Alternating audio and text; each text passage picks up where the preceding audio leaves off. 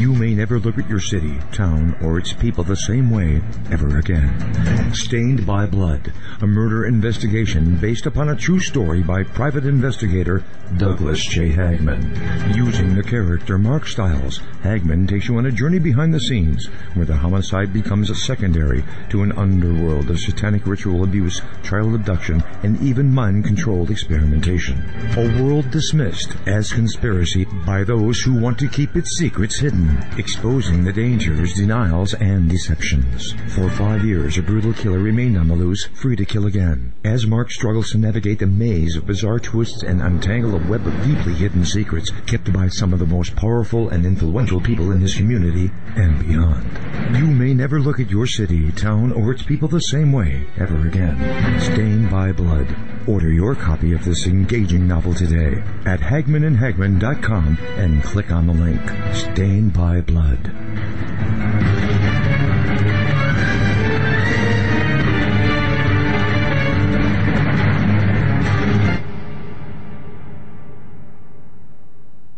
And ladies and gentlemen of the jury, the prosecution is not going to get that man today. No, because I'm going to get him.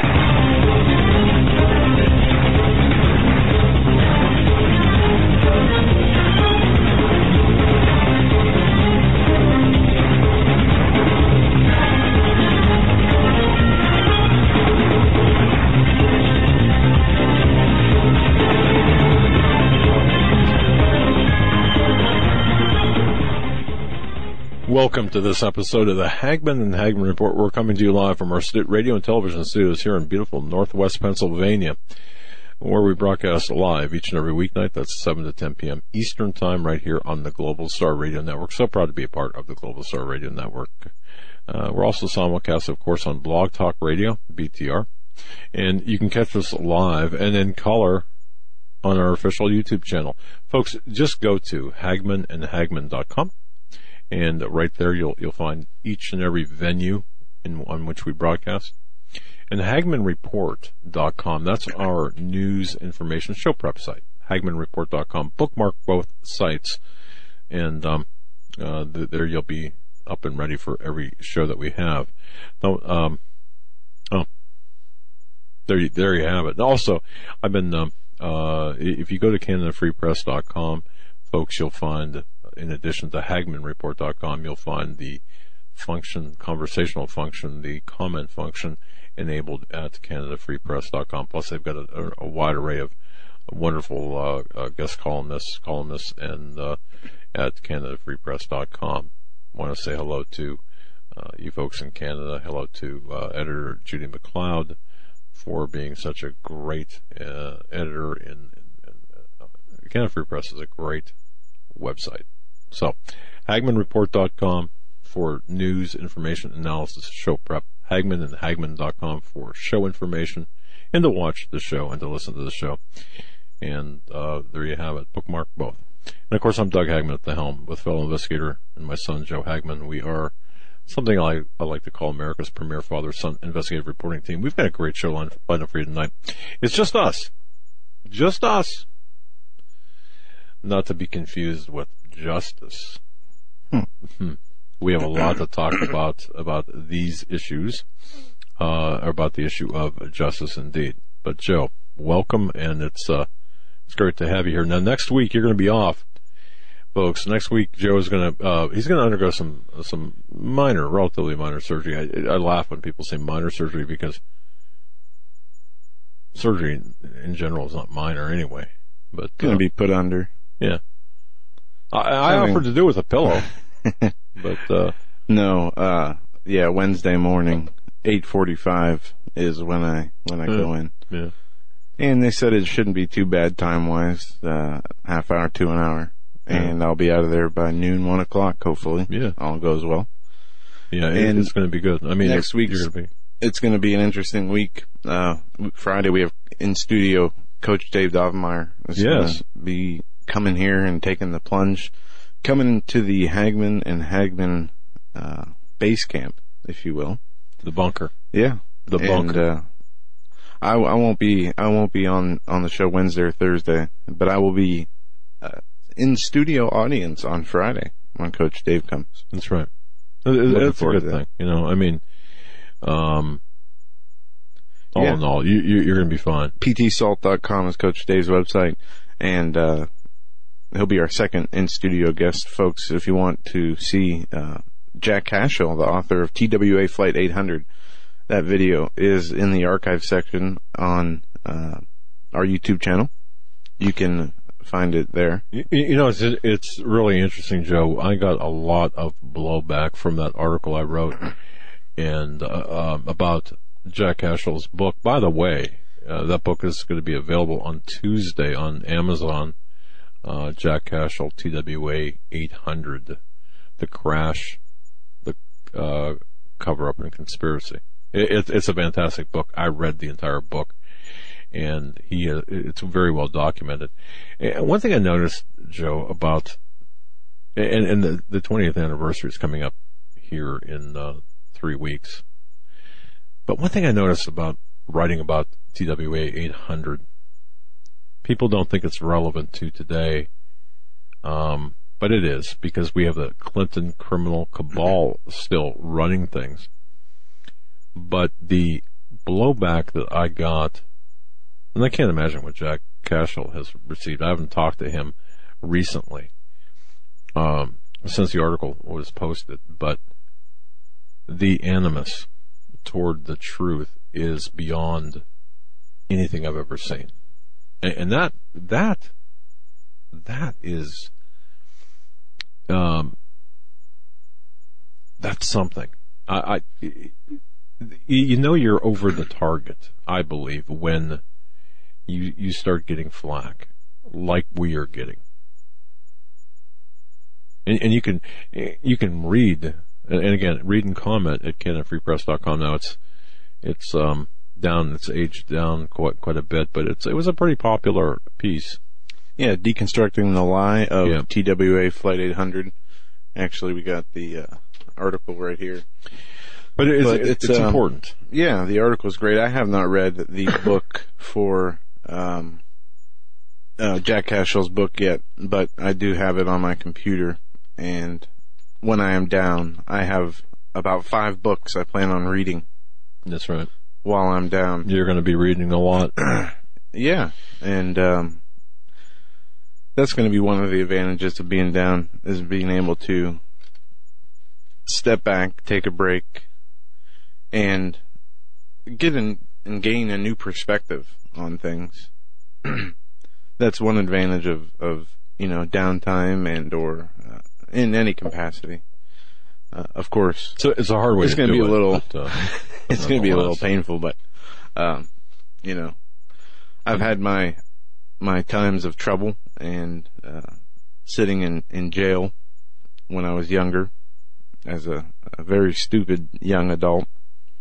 And I read a lot then, and not comparing what I'm doing next week to jail, but when you have the opportunity to have the time like that, where you have no obligations, no responsibilities except to recover from the surgery, I think it's just awesome, because it lets your mind go in a million different directions and reanalyzing things. But if there's anything I'm looking forward to, it's not the time off. It's not the surgery. It is the opportunity I'll have with the time. Because there's so much going on in the world. We cover news on a day-to-day basis, and we cover in-depth news, and a lot of times the level of research does not come across on air. I can do 2-3 hours of research on a story, and we talk about it for 5 minutes. But this is another thing. If you notice, to my right and Joe's left, you see monitors up here. One thing we are incorporating now, and this is because of your help and your kind and generous assistance to us to grow. We are now, this is more interactive. You might think, okay, this is just, anyone could put a monitor on top of a desk. Yeah, that's true. Well, it's discombobulated today because of me. And get this, I'm the one who got a college credit when I got my associate's degree, specifically on PowerPoint. Yeah, okay. And I can't use it. What does that say, right? I mean, right about maybe an hour before the show, we talked about setting this up, and as you can see, my dad has his PowerPoint running. I have, and we'll be displaying articles that we're talking about, news. Yeah, Eric will also be learning PowerPoint this weekend, and hopefully it's going to be great once we get the ball rolling with this, because it'll add a whole nother dimension to our show as far as information is concerned, and the visuals that it will help incorporate into the information. Right. And we'll be on the same page. And what we're working toward as well, to bring a truly interactive program, is to be able to have guests that appear, if they can't appear in studio, certainly they can appear on the monitor. So you can, there will be an interaction. So we're coming into the 21st century now. And again, all of this, when you think about it, well, why don't you just use this or that? Well, there's a lot of things going on behind, what you can't see is Eric the tech at this spaceship-like desk turning the knobs. And then there's this whole, whatever, I mean. And then we have 3 platforms. Intimidating equipment. Our main platform, Global Star Radio Network. We have YouTube, and then we have Blog Talk Radio. And when you need to have the same feed going to all 3. Well, it's a little bit easier with audio, much more difficult when it comes to bringing on guests visually. That's right. On our side. That's right. Actually, we need a special, to build a special tower, computer tower to do that. And again, I want to thank everyone who's helped us. This is not a sales pitch or anything like that. This is a genuine thank you.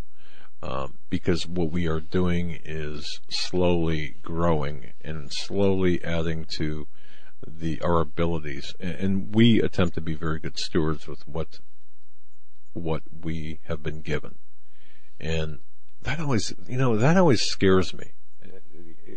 If I can just make an admission here, that does concern me and scares me, because we don't want to squander any of our, what we have. We want to put the best use possible. So there's a lot of prayer and a lot of thought that goes into that. But it's because of you folks who have supported us over the years that we're able to do this. And I was talking to Eric right before the show, and I do see us growing and to a point where this will be all second nature, and you're going to see some amazing things happen here. You're going to see some amazing improvements, and I think we've done a pretty good job here over the last year and a half, thanks to Eric, thanks to people like JD and Rhonda and others, everyone who volunteered their time or jumped on board. Eric, of course, a big part of this. And I don't even know how he does it. He's got so many buttons and stuff, everything that's lit up back there. I don't even know what they do. It's a very intimidating. Well, you should read the Mayday book. Yeah, we do have a manual. It's called the Mayday Manual, which, it's basically, in case Eric gets kidnapped, goes on vacation. Or just says, hey, heck with you guys, right? But, tonight's program is just going to be Joe and I. It's just going to be just the two of us here. And of course, you, whether you're listening to us, watching us from your living room, from your patrol car, from your boat. Actually, I got an email from someone that says, you know what? We actually are watch you from our boat. That's pretty nice. And, of course, we're talking to people all the way from Australia, New Zealand, Hawaii, Hong Kong, and all across the United States, worldwide. Thank you so much for the platform, and thank you so much for tuning in.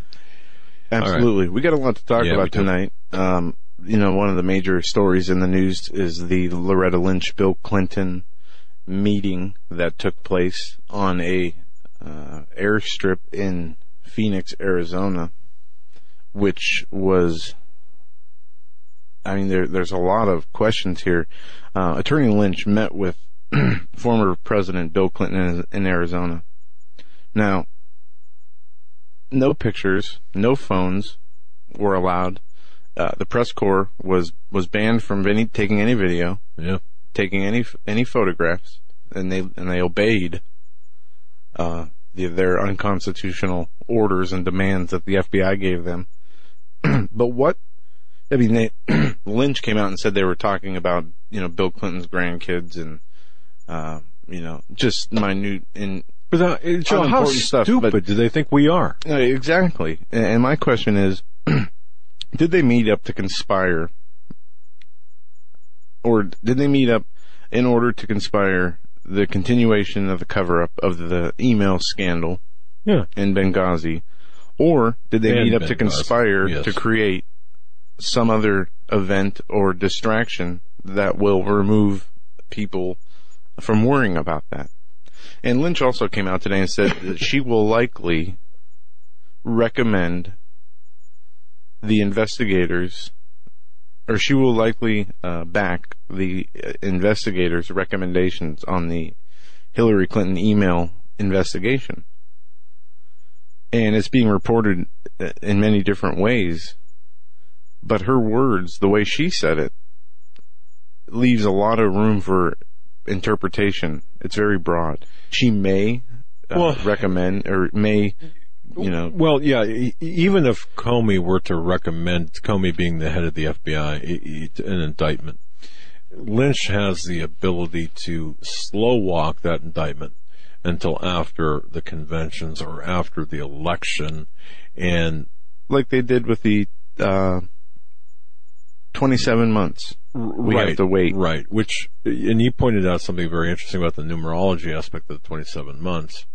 Yeah, the 27 months, State Department is going to wait before releasing Clinton's foundation email, or the emails related to the Clinton Foundation. Mm-hmm. Now, if you do the numerology, and I read the article, that would put the date of release about September 18th, 2018. But if you just look at the 27 months, 2-7 is 9. That's right. And then in 2018 is, if you add that up, that's 11. Which could be nothing. So you have a 9 and an 11. Right, which could be nothing. But it could also signal that in 27 months, there's going to be something else going on that it's not going to matter at all if it's released or not. Well, and that's what I thought. It was a Steve Quayle moment in the shower today. In the shower. In the shower. Honest to God's truth. I always tease Steve about that, saying I don't take enough showers, or he spends too much time in the shower. I'm not sure which, but about Lynch and about this story, people think, well, this could be a distraction. I mean, it's no big deal, and the attempt to minimize what happened is amazing. But here's what I would urge everyone to really pay attention to. And again, there are so many things taking place that it's difficult to triage these news items. But what I see in the larger sense, Joe, is a constitutional crisis in the making. Mm-hmm. All right. We're there already, but right. But I had the chance to talk with Steve Quayle this morning or this afternoon. I don't know, sometime today, and we were talking about. Was he in the shower? No, no. And the thing about this is, this is all part of a larger mosaic of things that are taking place. But here's the thing. Okay, we've got on the left, on the Democratic side, a candidate, and that's Hillary Diane Rodham, the witch Clinton, running for president. She's a presumptive nominee on the Democratic side, on the communist, socialist, Marxist, progressive side. All right. Mm-hmm. Now, she's under an FBI investigation. All right, go on. I just want to back up a sec because people, we're so far removed from a constitutional republic that was set up as America was founded as a constitutional republic. The Declaration of Independence, the Bill of Rights, the Constitution were put into effect in order to restrict the government from becoming overreaching, overbearing. Exactly. The limitations. And that has been reversed. Right. From the time of July 4th, 1776 until now. The Constitution and the Bill of Rights was to restrict in part was to restrict the government's overreach. Of course, it grants the rights of the people. But all right, but getting back to Hillary Clinton, Hillary the Witch Clinton, and I mean that literally, in the form, in the manner that of her summoning Eleanor Roosevelt and other and her monthly meetings, her alleged monthly meetings and her monthly trips to California. But with respect to Loretta Lynch and Hillary Clinton, the issue is larger than I think we are being led to believe. First of all, the scandals are not scandals; they're crimes. Yep. And the number of scandals, crimes, are beyond anything that we have talked about. I mean, aside from the emails issue, the Benghazi situation, the Clinton Foundation. You've got to understand the Clinton Foundation is, in my personal and professional view, and I'm looking at this, there are a lot of offshoot shell companies where money is being, based on my findings, I could be wrong, but it certainly looks like there's some money laundering going on here. Yeah, there is information that, and let me pull this up so I get it correct. As I'm going here, what I see taking place on the left is a potential constitutional crisis if they can slow walk any indictment until after the nomination process and or election. On the right, we have a very similar situation with Donald Trump and with the establishment Republicans, including those who are jumping ship and saying, well, Trump is no good and we've got to get our guy in there. Folks, this is not how the system is. The system is breaking down right before our very eyes. And every effect, or every attempt, I should say, to make what is taking place today appear normal in the mainstream media or by the political pundits, and I'll even say those people who are supposed to be social conservatives and political conservatives, whether they're on Fox News or independent, it is not working. It's not fooling the public. It's not fooling you because you know that things are not normal. So, but getting back to Lynch and Clinton, you've got, and think of it this way. Judge Jeannie said it perfectly, because Lynch is like a DA, and Clinton, Bill, Bubba, is a witness and or potential defendant in a criminal investigation. It doesn't matter if he's a witness or a potential defendant. You don't have a conversation with the prosecuting attorney, the DA, or in this case, the Department of Justice, Lynch. That doesn't happen. Even people were talking about the appearance of impropriety. We are that's in our rear view mirror, the appearance of impropriety. Now, well, I think a bigger issue at play here is the Clinton Foundation, because I do suspect Hillary could accept being knocked out of the running for the presidency, but to lose control of the Clinton Foundation, I don't think she wants that. Go ahead. The headline on Fox News: Clinton sought secret info on EU bailout plans as son-in-law's doomed hedge fund gambled on Greece. Now, this article goes on to talk about hedge fund manager Mark Mezvinsky. Okay, we'll go with that. Mark has friends in high places when he bet big on a Greek economic recovery. But even the keen interest of his mother-in-law, then Secretary of State Hillary Clinton, wasn't enough to spare him and his investors from financial tragedy. In 2012, Mezvinsky, the husband of Chelsea Clinton, created a $325 million basket of offshore funds under the Eagle Vale Partners banner through a special arrangement with investment bank Goldman Sachs, of course. The funds have lost tens of millions of dollars, predicting that bailouts of the Greek banking system would pump up the value of the country's distressed bonds. One fund exclusively dedicated to Greek debt suffered near total losses. Clinton stepped down as Secretary of State in 2013 to run for president, but newly released emails from 2012 show she and Clinton Foundation consultant Sidney Blumenthal shared classified information about how German leadership viewed the prospects for a Greek bailout. Clinton also shared protected State Department information about Greek bonds with her husband at the same time that her son-in-law aimed his hedge fund at Greece. You talk about insider trading. So we're talking about the monetization of a disaster here. Yes. They go on to say that the America's top diplomat kept a sharp eye on intelligence assessing the chances of a bailout of the Greek central bank. However, sharing such sensitive information with friends and family would have been highly improper. Federal regulations prohibit the use of non-public information to further private interests or the interests of others. The mere perception of a conflict of interest is unacceptable. Mm-hmm. Though its press representative, Eaglevale, declined to comment for the story, Clinton's campaign's press office did not respond to a request for comment either. A former Goldman Sachs broker himself, Mezvisky, former Eaglevale management, with two ex-Goldman Sachs partners in October 2011 as a global macro firm.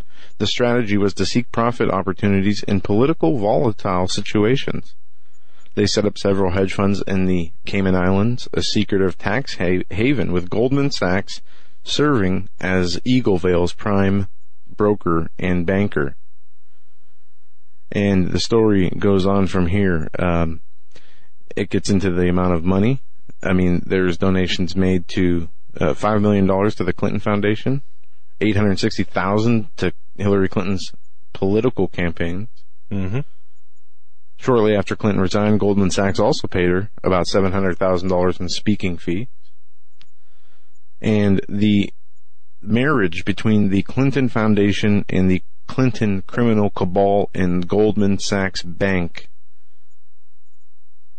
is just about as evil and deep as it gets. That's right. And while we're on the subject of money, I mean, this opens up a whole new angle for investigators. Well, let's not go off of Hillary Clinton in that meeting, because it's interesting that there were no photographs allowed, no pictures allowed to be taken. Yeah. No, at the meeting between Bill and Lynch. Yeah. It's beyond anything that I've. Yeah, there was a headline on Drudge that said Secret Service was livid. The FBI ordered journalists to put their cameras down, to not take pictures or videos. And why? What did they have to hide? Especially when Loretta Lynch comes out and says this was purely a social encounter, but I certainly wouldn't do it again. Yeah, not funny, and certainly not.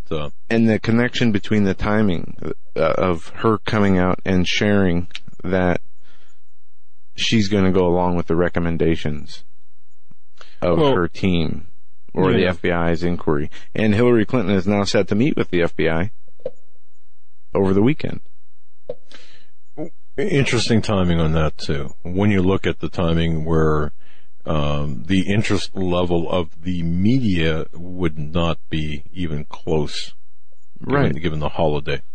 And folks, I would urge, speaking of this, just as kind of a side note, we're going to be getting into this later, I would urge everyone to be extremely vigilant this weekend, because I do believe we are going to see certain things happen, certain things take place this weekend that, one thing you won't see is fireworks in a lot of places. Well, yeah, and we're going to be getting into that more, but folks, please be vigilant, because the threat level, this weekend is extremely high. And I understand false flags. I understand that, the powers want everyone to remain in a state of fear. But I do believe from fundamentalist Islamic or from an Islamic point of view. This weekend is important, as well as the Illuminati, the globalist point of view as well. A very significant weekend. Yeah, do you know there was a report that came out today from the Washington Times. U.S. accepts record number of Syrian refugees in June despite the terrorist you have terrorist Uber screening transport. worries. I mean, Ubers are transporting the from Mexico to the U.S. via the southern border. The U.S. accepted more than 2,300 Syrian refugees in June alone, right, sending the fiscal year total soaring past the 5,000 mark and putting the government on track to surpass Obama's goal of 10,000 by the end of September, in which he also wants to extend that 300-400% by next year. Mm-hmm. And what this article says is they are unscreened, unvetted, and we talked about this yesterday with Paul McGuire, and we've talked about it with many other guests, especially Bill Warner.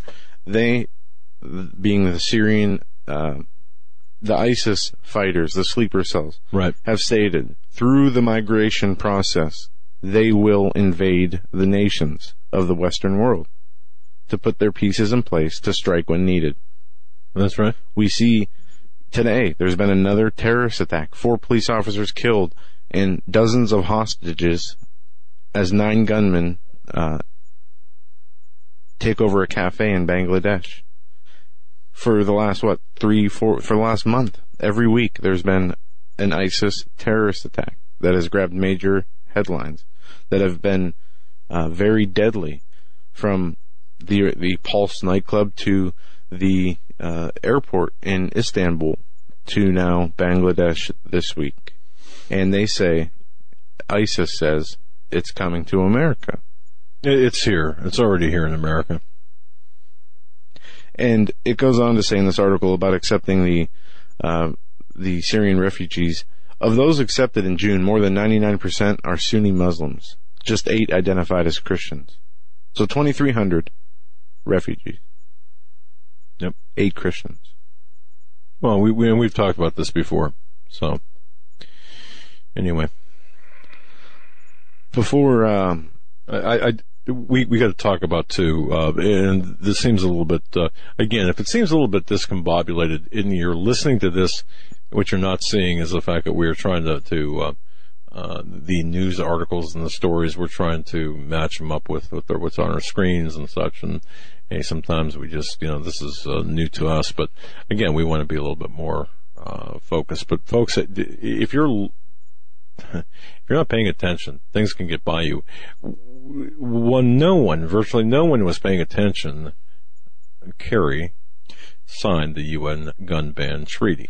Okay. Now, I did some research on this. Yes. I saw this also. Fire away with this, because this has been reported in 2013 and in 2015. Yes. That Kerry signed the UN UN gun ban treaty. Right. But and we understand that. It's also being reported today. Yes. New York City Guns.com. Yes. And a number of other sites are reporting that while nobody was paying attention, Kerry signs UN gun ban. Right. Signed an anti-gun treaty with the United Nations that the U.S. Senate has not signed off on, does not want, and said they are against. Okay, and many people believe, as I do, any agreement such as this is not going to work out, because who or how would they enforce it? All right. Now, you've got, statistically, 88 guns per 100 people here in the United States. That's the most cited statistic. I believe that's low. I believe that you have more than 1 gun per person here in the United States, but the official citations are 88.5 guns, I believe it is, for every person, or for every 100 people in the United States. Now, and we're going back to the UN gun ban treaty. Now, we've heard this, as you pointed out, this is not new. The treaty that Kerry signed without authorization from the Senate would create this supposedly create this unconstitutional registry of all U.S. gun buyers. Yeah. Okay. And ultimately would lead the UN to control our gun rights, as well as allow the UN to a registration, a list of those citizens that have permits for concealed carry or weapons. Now, we know that Kerry signed a document on Wednesday. We know that it was related to the controversial UN treaty, arms treaty. What if he signed this in 2013 and 2015, or it was reported on those two occasions? Then what's different now? Okay, that's what, I guess that's what I'm asking, because you had pointed this out, but it's being reported widespread now that he signed this on Wednesday, and this is about, according to Kerry and about the people who are behind this is about keeping weapons out of the hands of terrorists and rogue actors, and this is about reducing the risk of international transfers of conventional arms that are going to be used to carry out America's worst, or the world's worst crimes. And more BS, where he says this is about keeping Americans safe and keeping America strong, and so on. Now, the U.S. Senate has the final say on whether to approve the agreement. Senator Bob Corker from Tennessee, in a letter to Obama, had urged them not to take any action to implement the treaty without the consent of the Senate. And here's where I think the story exists, is, yes, for a treaty constitutionally to be enforced, it'd have to have the full force of the Senate behind the treaty.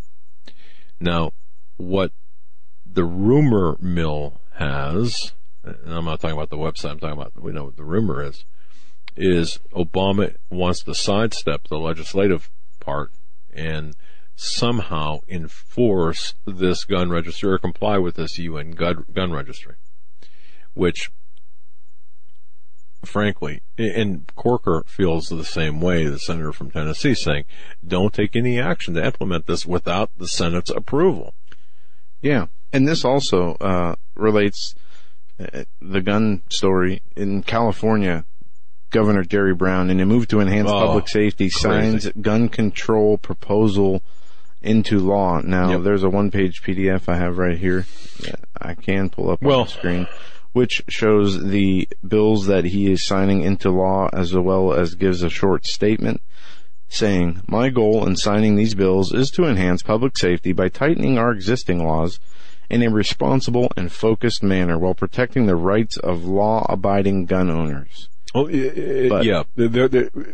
Brown today signed 6 gun control bills, including a requirement that ammunition purchasers, if you live in California and you want to buy ammo, you've got to undergo a background check. Now, Brown vetoed 5 other measures, but of the 6, all right, he said his goal in signing these bills, again, it's for the safety of the public. Now, here's what, oops, I got to turn that off.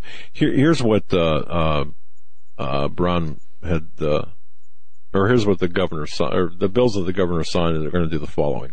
It's going to require, number one, it's going to require an ID and background check to purchase ammo, and create a new state database of ammunition owners. So if you go out to your sports store and buy a box of 22 shells, you're going to have to, number one, undergo a background check, and number two, there's going to be, your name's going to be on a list.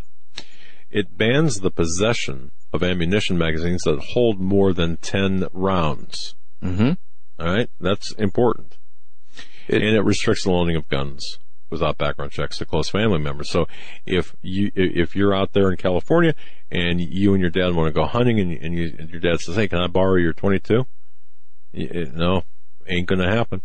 Go ahead. The bills signed by Brown also include a ban on the sale of semi-automatic rifles equipped with so-called bullet buttons that allow the removal and replacement of magazines. Also, administrative officials said Friday that the earlier version was so broad as to have expanded California's definition of an assault weapon.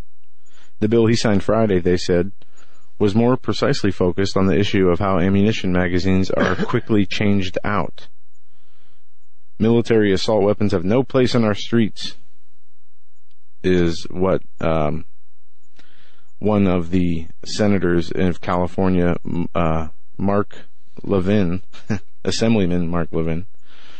Brown's office noted that Lieutenant Governor Gavin Newsom had qualified more expansive gun control measures for the November ballot. The governor took swift action today, and voters will have a chance to go even further in November if they choose, with the lieutenant governor's initiative, said Evan Westrup, a spokesman for Brown. And from there, it goes on to say, today's steps in the right direction will grow into a giant leap forward for public safety if voters pass the Safety for All initiative to keep guns and ammo out of the wrong hands, Newsom said. Newsom is a real problem. I mean, he's been a real problem forever. But look at this, folks. Firearm homicides by race, ethnicity. This is from 2013. You've got now just look at this. Who'd we have on to talk about this? Colin Flaherty? Yeah, which we got a lot of backlash from that too. 14.74. Now, you know what? I'm looking at the firearm homicides per 100,000 people. The majority. Look at that center line right there. That's Is that black on black crime? That's just black. Firearm homicides by race or ethnicity, 14.74 per 100,000. You've got white coming in at 1.39. You've got Hispanic at 3.43. You've got, and of course, Asian Pacific Islander at 0.94. So overwhelmingly, and you can see that right there on that chart, overwhelmingly, you've got, and the source, by the way, is the CDC on this. And so where's the problem coming from? And it's not just blacks against whites, it's black on black crime too. Yeah. And I bring that up because it does have relevance to this. But when you look at the Republican Party, if you associate yourself with Republicans or the Republican Party, where's the outrage in California? Where are the attempts to stop this insanity that we're seeing? This is incredible. And Oregon is not too far behind, folks, because they're going to be following suit with respect to this. There's a story that nobody has been talking about from South Carolina, a nightclub in South Carolina. Yes. Where there was a gunman who was going to... Concealed carry guy. Was going into a... not the gunman. That is, I'm sorry. Right. The gunman was going into the nightclub to shoot up the place and was stopped, I believe, by an off-duty police officer. Who had a gun, concealed carry. And nobody died. But you don't hear about that. Obviously, you hear about the, Orlando massacre where the Omar Mateen went in there and allegedly killed 49 people, injuring 100 some more. Right. But you don't hear about the disaster averted due to a person with a weapon on them at the right place at the right time. That's right. Could have saved 50, 100 lives. Who knows? But we want to make sure that people know that people are saved by people who are carrying concealed weapons legally. You can stop. And I would urge everyone who has the legal right under our laws to get a concealed weapons carry permit and definitely carry the weapons, especially now, folks. As I said earlier this week, and I'm going to have additional information about this next week. But we are coming into a time period where all of our civil liberties are going to be, all of our safety, I should say, or collectively and individually, the safety of us and our families is going to be threatened. And you're going to see a rise in home invasions. You're going to see a rise in street violence. You're going to see a rise in murders. And this is all being funded. We can look at Europe as our future, as what America will look like in the near future, as far as censorship is concerned, as far as money is concerned, and as far as the what they're doing with guns. You can't get a gun if you live in countries in the EU, in Paris, in London. That's right. You can't have a gun. But how did these terrorists with machine guns run into the, killing people? There was nobody there to fight back. Even the police don't carry guns sometimes over there. And it's just insanity. Gun control laws do not stop crazy people.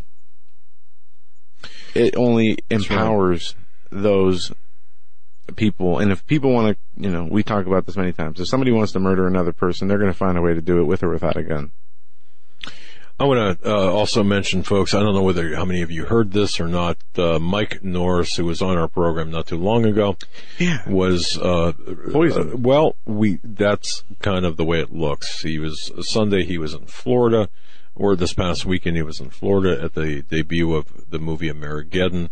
He flew to Columbus and to Dayton, and he was meeting people at the various openings of the movies. Talking to people after the showings of the video, he said that he likes the interaction that he gets and the feedback from people who watch the movie.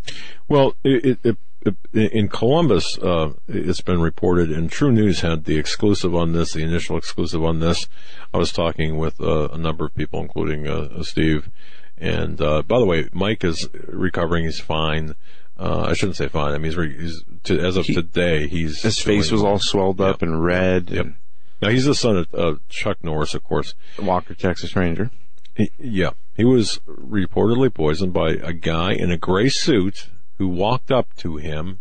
Now, there was in Ohio, okay, and touched his neck, and from that physical contact, a welt formed, and that welt then gave way to these puffiness, hives, and sores, swelling on his face, as if he was dunked headfirst into a vat of poison ivy. I don't know how else to describe it. Well, the inside story on this, and I think True News had reported on what had happened. He had woken up at like 3:30 in the morning after he was touched on the neck by this guy in a gray suit. It was really kind of a freaky thing, and his face was like on fire. He took a picture, then he flew back to his home in Dallas. He sought medical treatment, and according to Mike Norris, the word poison did come up with respect to the doctor, and the doctor was very adamant. He said, "Look, it's whatever you have is not systemic. It didn't come from you eating shellfish, for example.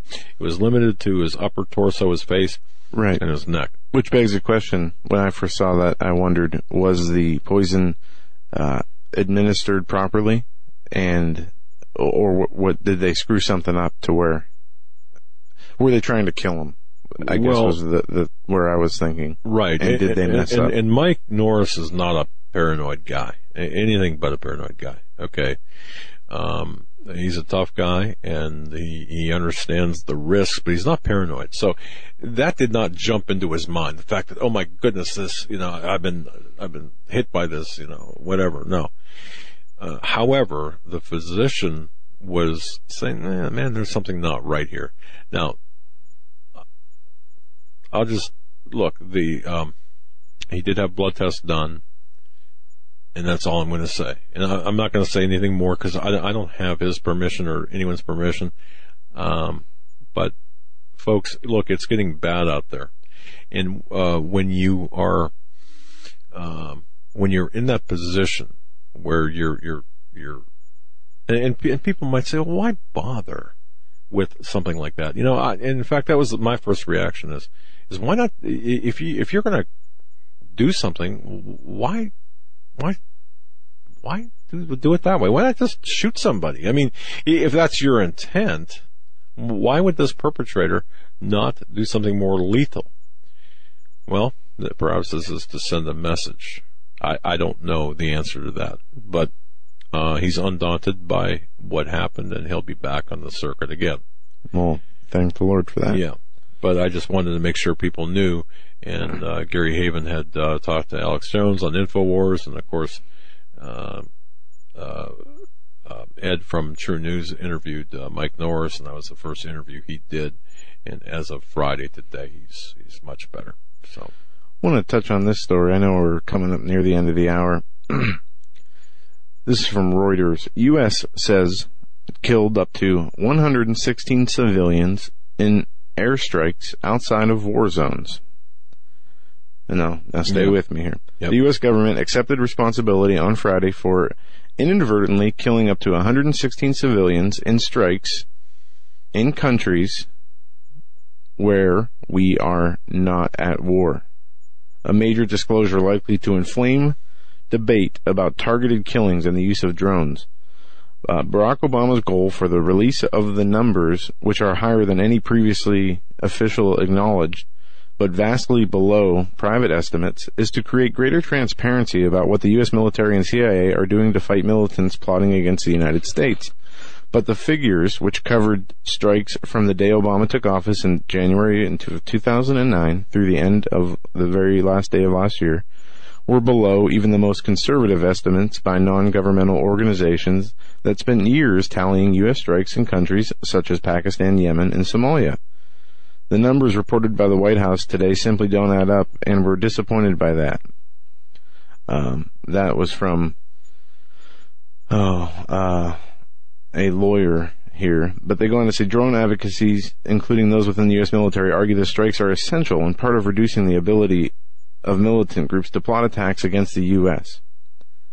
How are droning people in Pakistan and Yemen stopping the militants from attacking people inside the U.S., I ask? And two, from a legal standpoint,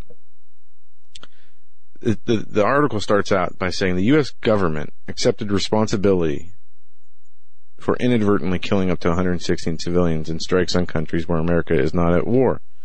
Now, where's the accountability? Oops, I killed 116 people. It's okay. It was just an accident.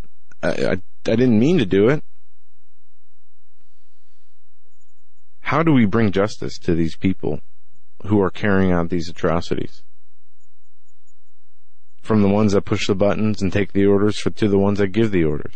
Well, I'm sure that the theory here is that we target the individuals who are giving the orders. We target the high-value targets are the ones who are coordinating strikes outside of their area of operations. So there could be a command and control in Pakistan that is giving orders to people here in the United States, and the theory is we take out that command and control, then you effectively neuter the operation here in the United States. That's the theory.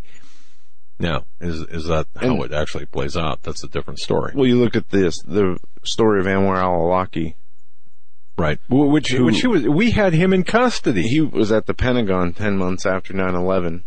But he was allegedly a 9/11 mastermind who was killed in a drone strike, as well as his 16-year-old United States citizen son and his son's friend. So that was a case of us assassinating a United States citizen overseas. Yes, with a drone. Now... And a former CIA and that's agent, coming to this country too. But Paul Pillar, a former CIA agent, says this: "We're still faced with the basic question: is the number of bad guys who are taken out of commission by drone strikes greater or less than the number of people who are inspired to turn to violent acts?" And it's just so far from, in my mind, that's so far from the point here. It's one thing. Isn't it treason to carry out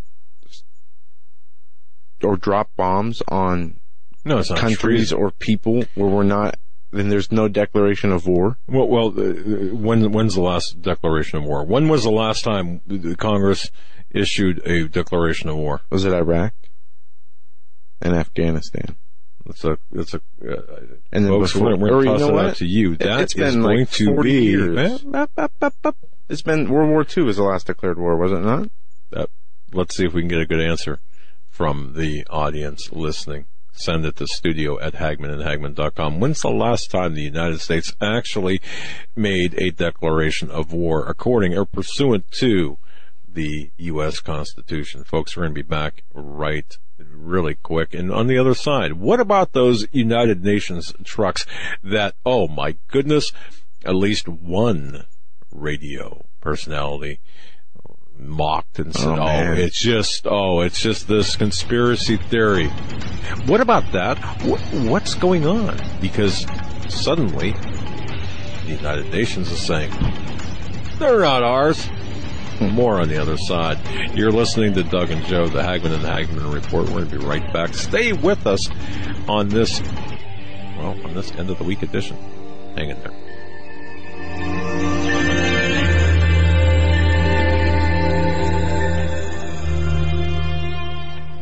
This is the Global Star Radio Network. You may never look at your city, town, or its people the same way ever again. Stained by Blood, a murder investigation based upon a true story by private investigator Douglas J. Hagmann. Using the character Mark Stiles, Hagmann takes you on a journey behind the scenes where the homicide becomes a secondary to an underworld of satanic ritual abuse, child abduction, and even mind-controlled experimentation.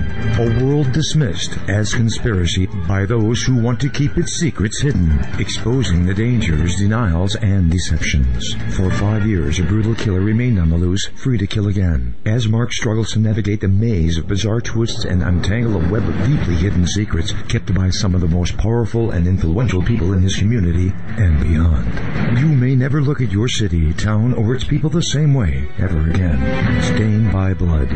Order your copy of this engaging novel today at HagmannandHagmann.com and click on the link.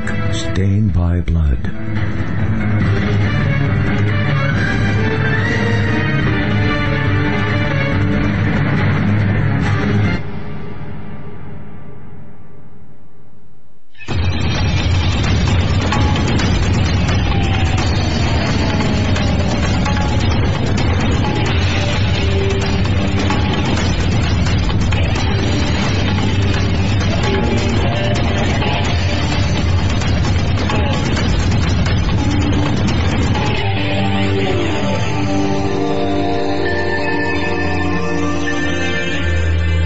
Welcome back, ladies and gentlemen, to this edition of the Hagmann and Hagmann Report. We are, this episode, The Taking of America, 1, 2, 3. Did you get the reference to the taking of Pelham, 1, 2, 3? Just like that movie, the 1974 version, favored over the latter version. America has been taken over from within. Now we have a job to get out from under the boot, the tyrannical boot. What we are going to be talking about as well for the next hour are the very issues, the boot. We're going to be exposing the boot and who's wearing the boot of tyranny. Because in order to take over our country from within, which has happened, of course, we have to know who the perpetrators are. Now you say, oh, wait a minute, we know who they are. We don't have to talk about this. Well, no. When you're faced with a crime, we've got to expose the perpetrators and conspirators of that crime. That's exactly what we're going to be doing tonight. So we're going to be talking about the various issues, the economic tyranny, the lack of freedom of, if you're a reporter and you want to video or take audio of a open meeting in a city, you just might find yourself in leg irons and handcuffs. We're going to be talking about other issues related to the suppression of the freedom of speech. We're going to be talking about the TSA as well, their treatment of a woman. The girl. A girl. Well, yeah.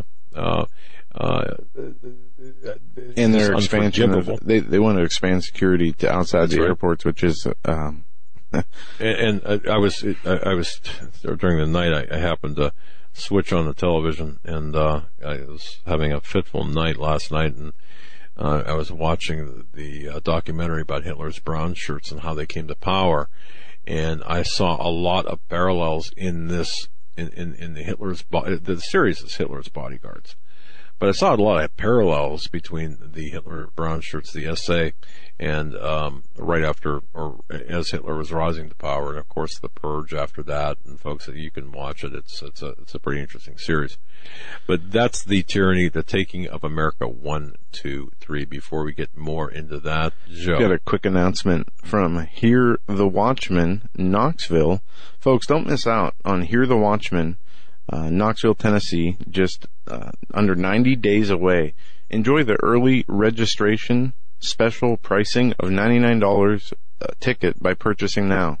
The special of $99 per ticket will be applicable until midnight on July 4th, which they then go up to $139 a ticket. So you're saving $40 a ticket. Visit hearthewatchman.com. Watchman is spelled with an E, W-A-T-C-H-M-E-N. Plural. Yeah, hearthewatchman.com. The guests there will be Paul McGuire, who we had on last night. You have Pastor Paul Bagley, Reverend Flip Benham, Josh Tolley, Russ Dizdar, John Robinson, Coach Dave Daubenmire.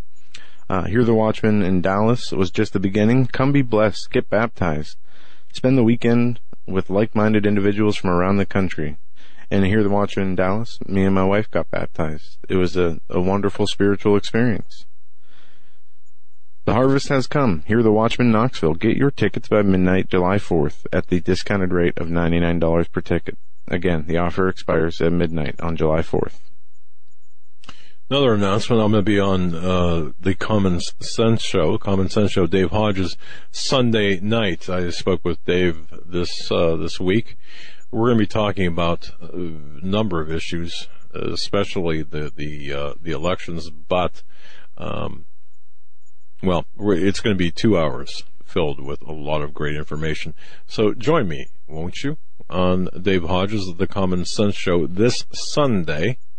And if you didn't hear last week's show, of Dave Hodges with Steve Quayle, it's worth a listen. Now, right before the break, we were talking about a number of things, but we left off with the UN vehicles. Remember? What's up with this? West Virginia, Texas, Nebraska. Right. Among a few of several states where UN trucks have been spotted on MRAP UN type trucks have been spotted being moved in mass. And of course, they were first spotted on Interstate 81 in Virginia. And why are they here? And of course, right away, you got a lot of response saying, wait, they're here because they were constructed, manufactured in York, Pennsylvania, BAE Systems, and they're being moved along the interstates for shipment out of the country. And it sounds logical, okay? Mm-hmm. Now, however, digging deep, and of course, then you've got radio personalities saying, what a bunch of conspiracy idiots, and spending a lot of time to make fun and to mock those people asking the question about that. It wasn't just name calling and questioning the reporting and information given. There was mocking. It was actually an open feud. You can hear it on the radio. It was actually an open feud between Glenn Beck, who took it to the airwaves to say, hey, Alex Jones, what a conspiracy guy. I'm not sure if he named Jones by name, but no, he did, and he played it out, yeah. Okay, which to me, come on, what kind of games are we playing here? The facts are this: UN vehicles sighted on the roadways being shipped. What's the story? Well, when you start digging deeper, you find out that, wait a second, we're not sure. We can't even, according to All News Pipeline, for example, and this is just one of several. They write back on June 27th, we published a story, told you that UN trucks were spotted on 81 in Virginia, and warned why we believe they might be on U.S. soil to help Barack Obama fight extremism here in the United States. Now, according to this article, we also reminded you that according to previous documents and policy positions put out by this regime, well, that refuses, by the way, to say Islamic terrorism. The extremists, of course, are Christians, are Second Amendment advocates. We know this. Supporters, conservatives, preppers, those who can be considered patriots of America, and just about anyone else that this regime does not see eye to eye with. In fact, if you really get down to it, Donald Trump could fall into that category, could be considered a terrorist by this terrorist supporting administration for his views on the scourge that is Islam. I mean, look what's happening in the UK. Yeah, that's right. Now Muslims are offended by people saying the curse word. Wait a second. Let's not get off the UN trucks here, because as the research was done, the UN is now totally denying ownership of those trucks seen in Virginia on U.S. soil. The question is why? Does this denial help prove the premise, for perhaps, of a forthcoming UN takeover in America in an attempt to fight extremism, meaning you and I? The fact that the UN is a Sharia-compliant organization and doesn't consider Sharia as extreme should be troublesome to all of us, including you, considering everything else that we're now seeing take place. Is Christianity now considered extremism? Yes, it is. Is Sharia law now taking the place of our democratic laws? Yeah, I would say. But the fact that the manufacturer of these vehicles, BAE Systems, has a very lengthy history of working with the United Nations on, wait for it, global disarmament. So it ties into Kerry, the gun ban treaty. Yes, it ties into what we were talking about the signing of the UN treaty. It also goes, and think about think about what Brown over in California, Governor Brown, did by signing these, signing these laws where you want to buy ammo, you're going to have to be registered. You want to do whatever the case might be. So all of this is taking place all at one time. Now, put this against the backdrop of the election, or the Republican and Democratic conventions coming up, and then the increase in violence, racial violence, and other aspects of violence here in the United States. You're looking now, and the reclassification, don't forget this reclassification of people considered threats to America, more appropriately threats to the leadership current of the United States, and that includes globalists as well on both sides of the political divide. Now, here's something interesting I just found. It says, this is not the first time they've seen UN vehicles in the country. Last year, Tim Brown with Freedom Outpost wrote, there are a lot of stories that reported about United Nations vehicles being transported on U.S. highways. The latest comes by way of video footage that shows the UN trucks that seem to be attempting to hide their logo as they were transported on a U.S. highway in northern Louisiana. The trucks appeared to be brand new under UN medical trucks identified with red crosses.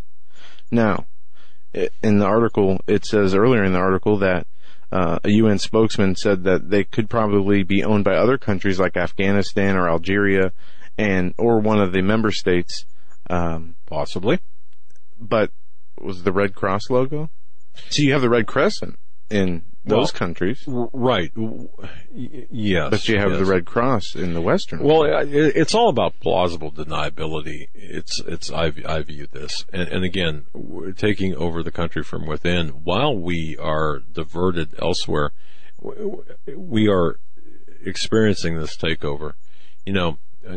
Imagine being on a subway platform or a subway platform at Pelham, and everything's taken over. Okay, some spectators don't realize what's taking place. That could be many people here in the United States. But with respect to these UN vehicles, and again, this is according to the folks at All News Pipeline as well as others. Okay, the fact that the BAE Systems, the company that creates the weapons of death and destruction, is working toward this international arms trade treaty with the United Nations, folks, this should tell us much more than the UN or anybody in the mainstream media or anyone now considered alternative media could ever tell us, because these UN vehicles are on U.S. soil.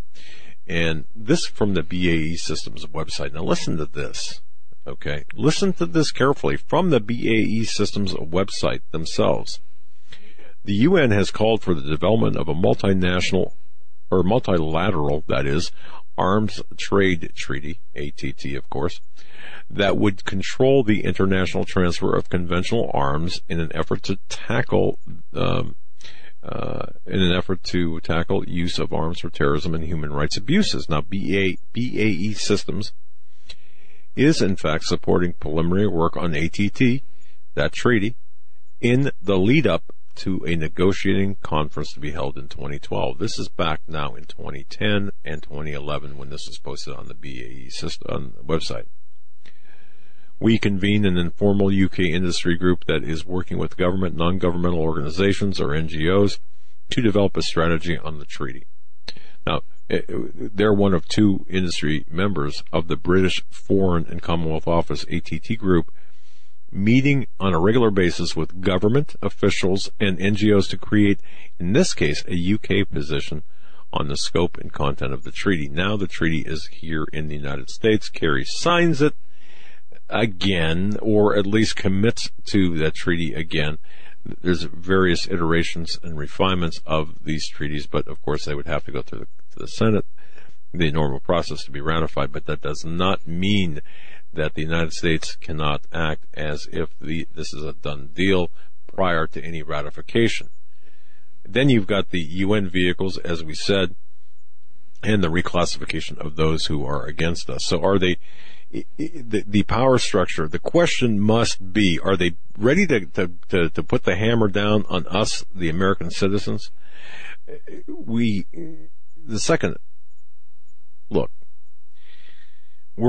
are running, time is running out right now on the economic system, which we have news about. Time is running out on us being able to float, to continue this economic in the same fashion. Money will become worthless soon. All of us are living under this system. And this could very well be the last gasp, the last summer, this might be the last 4th of July where we can actually, hey, the Pope say we're free. It could be last Christmas 6 months ago. There you go. Now, let me add this here because this is important. I had mentioned earlier in the week that there's a source within DHS formerly within DHS that has contact that I was in contact with, and we're going to have a conversation now because of this individual's position. The contact is not. There's some steps that we're going to go through, and it's going to be done, and it's going to be done. So I'm not going to tell you when, but I can guarantee you that next week is going to be a very important week with respect to information from my source about these very issues. Trust me when I tell you that we just can't have a telephone conversation anymore. We can't have a conversation inside a house or a office or a studio anymore, without fear of identification. But getting back to what's taking place, and talking with Steve Quayle pointed me, Joe, to his alert that ties into what we're talking about. Now, if you don't understand what I'm referring to, go to stevequayle.com on the alert section, and here's the alert that Steve wanted me to read, and I read it, and I'm just going to read it to you very quickly. All the terrorist attacks, regardless of false flag or not, are totally working with the same idea. That is, setting the stage to condemn all forms of extremism/sovereignty. And this is all going straight towards Christianity in the long run. We will be branded extremists, and it will mean nothing to the sheeple that the Christians are not the ones blowing anything up or killing anyone. It's not going to matter, because we're all going to be lumped into the same category, which the Tavistokian language has already done that for us. The MIAC report already done that. The Justice Department, it's already accomplished. Now, back to the alert. Brexit is like a macro version to demonize sovereignty in general. And, remember I was having a problem contextualizing Brexit and thinking, well, wouldn't this be bad for the globalists, Brexit? That was my thinking, right? No, wait a second. When you look at it in the larger sense and add context to it, Brexit is a macro version of demonized sovereignty in general. And in this person's opinion, the terrorist attacks are more of a micro hit, or more to the point, which is going after Christians. Almost all the terrorist attacks are religious in nature. Now think about that, because that's an important component. And they're going to shift them from Muslim attacks to Christians being the problem, as idiotic as that sounds. But when you look at videos like Mark Dice out there asking people what the 4th of July is about, and they can't even, and they nod their heads in agreement to Jesse Ventura being a founder of the country, a founding father, or some other tripe, we are in trouble, because the masses have been just totally mentally neutered. But the tactic is to outlaw Christianity through the demonization of the monotheistic religions, rightfully Islam. However, it's going to lump Christianity and Judaism in that. So bang, there we go. And that leads to criminalization of speech, which also leads to what I have up here. And Joe, you can talk about this with respect to the, let me see if I can get to it here. What happened in that town in Fox 2 reporter placed in handcuffs for attempting to cover city meeting. There we go. Yep. In the city of Kinloch. Yep. They held a special meeting today on the heels of a Fox 2 investigation, and listen to this, about uninsured and unregistered police cars. Yep. And they say that they're uninsured and unregistered because, they can't afford it. I can't afford it. Yeah. But anyway, you had police cars registered in private owners' names. Yep. As cab drivers, as private citizens. Anyway, the meeting and our attempts to cover it are both in the news tonight. Now, this was again from Fox 2. Yeah. We were following up on an investigation by attending a public meeting. Now, they say this is a public meeting in which city leaders gathered to discuss the issues that were raised. Mm-hmm. The Kinloch police captain allowed citizens to enter the public meeting, but told me, this reporter, we could not bring a camera inside. I've told him, I've never heard of a closed public meeting. The captain said, you will not be coming in, sir. He motioned to other citizens, you two want to come in? Come on in. I said, it's a public meeting. The captain answered, no recordings, no video. Now, it goes on to explain that Kinloch is a small municipality off I-70, bordered by Ferguson on one side and Lambert Airport on the other. The Fox 2 investigations ran VIN numbers on police cars, finding one registered to a rural Missouri man. Another comes back to a cab company. Yes. Kinloch city officials told me they can't afford to buy insurance for their cars or the city. Hence the reason for the straw man registration. Right. And so they met to talk about it publicly. A sign on City Hall says no audio or video recordings of any kind is allowed in this building without prior written approval. Yep. As the reporter states, I went inside to get permission so that we would not be confrontational about our intent to cover the meeting. An officer initially told me yes, it's a public meeting, but the captain later said no. Either you come into the meeting without your camera or you don't come in. After back and forth, he was put in handcuffs. And leg irons. Take a look at this, folks, right here. Leg irons. Now, here's a Fox 2 news reporter going into... Now, you have to understand this. To ask, hey, this is an open meeting, a public meeting. I'm going to record. Is that all right? No. And the guy at the door, you could see him say, no, you have to take your camera out of here. And just for asking and not acting quick enough, he ends up in handcuffs and leg irons. Okay, this charges. Is a Fox 2 reporter right here. He was charged with disorderly conduct and failure to comply. That's right. With a September court date. He is out on bail. Another Fox 2 employee did attend the meeting. City leaders talked about dissolving the police department, but decided to fight through their financial struggles and to continue policing without registering or insuring their squad cars. But see, it's not even about the issue. Not. It's about the censorship. It's about that's right. It could be about, the sewer system in there. But it's really what it is. It's about the stifling of the First Amendment. And this is what we're seeing. If you think for one moment that this is not going to be us, or you, or, this is coming faster. It's already here, as you can see, but this is going to be coming faster than you can even imagine, with respect to the censorship against the First Amendment. Again, taking over 1, 2, 3. There was a story on InfoWars today about the secret rules that made it easy for the FBI to spy on journalists. And if you go to Infowars.com, you can find it. But we have it here. Secret FBI rules allow agents to obtain journalists' phone records with approval from 2 internal officers, far less oversight than under normal judicial procedures.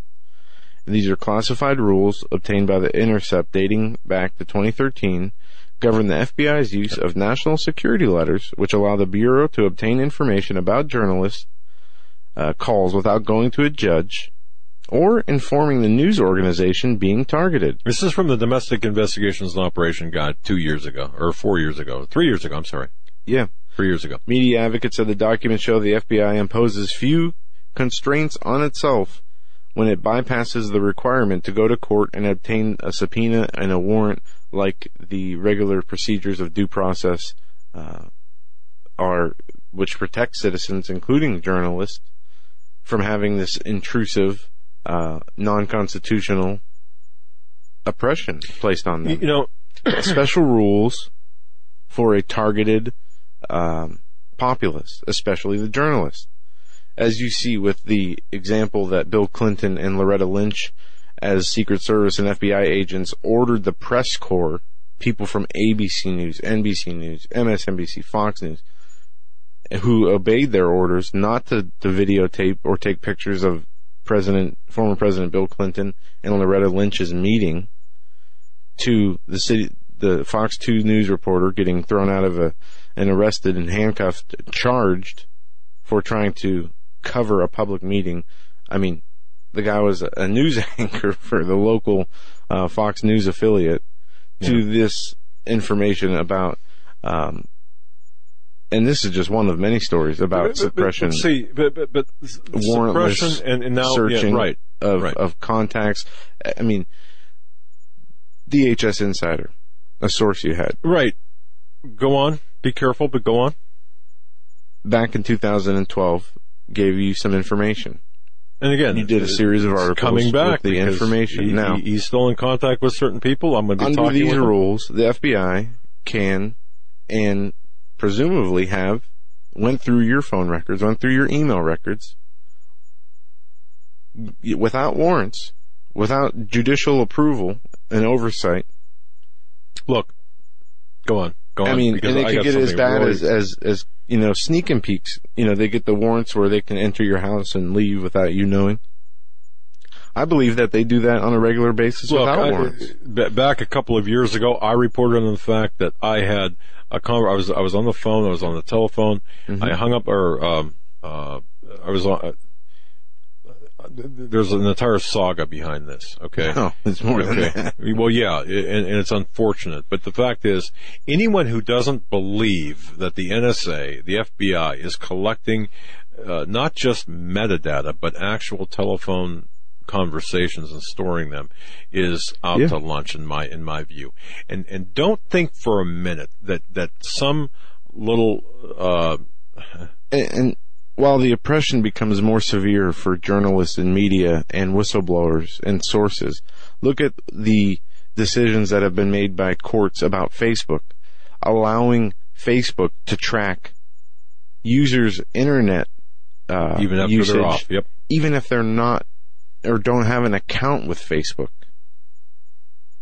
I mean, they're bending the rules backwards to allow these big social media conglomerates censor news that they disagree with or they deem hate speech from their own perception, while promoting oppressive, tyrannical tactics that these social justice warriors, are fighting against. But in reality, these social justice warriors are bringing about the Nazi Germany style policing in this country. Well, let me warn you. They're the foot soldiers. Let me tell you right now. Let me warn you guys of something. All right, you've got journalists out there. Finger better be loaded because all right. You got journalists out there, or so-called journalists who are supposedly, I am the picture of truth, and what I say, if I report it, you can bet it's 100%. I have my sources. You've got these people who believe, the Freedom of Information Act, you'll get anything you want. All you have to do is file. It's a good thing. Yeah, I agree. Look, I understand the Freedom of Information Act is a good tool to use. But think of it this way. If you are a criminal and you've got something in your house, a piece of paper in your house that the court or the police or whatever is after, and this is all you got right here. And there's a warrant to get this. And the warrant is coming. You can destroy this in a fireplace, you can destroy this in a shredder and then burn the shreddings, you can bury it, you can have your dog eat it. You can eat it. Yeah, you can. But see, they don't, people who believe that everything is on the up and up, okay, have rainbows and oatmeal for brains, okay? Or dreams of rainbows, and it's ridiculous. But the fact of the matter is this: I was the target of an NSA surveillance operation. Now, can I prove it? No. But when I had the conversation telephonically, and I was talking with a reporter. See, and these people don't give a crap about facts. When I was talking with a reporter from Fox News, then.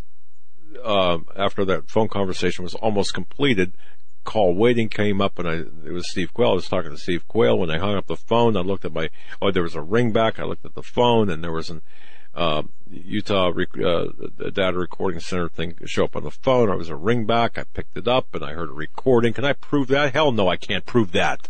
I can't prove it, except to swear out, an affidavit saying it happened. So that's my word, but can I prove it? No. But see, what happens is, now, just to be clear, what happens is this. I'm not talking about anybody, just to be clear, I'm not talking about anybody in particular. But imagine this scenario, okay? Again, not talking about disclaimer, I am not speaking about anyone. What would happen if you wanted to spread disinformation? And you say, well, you know what? I'm going to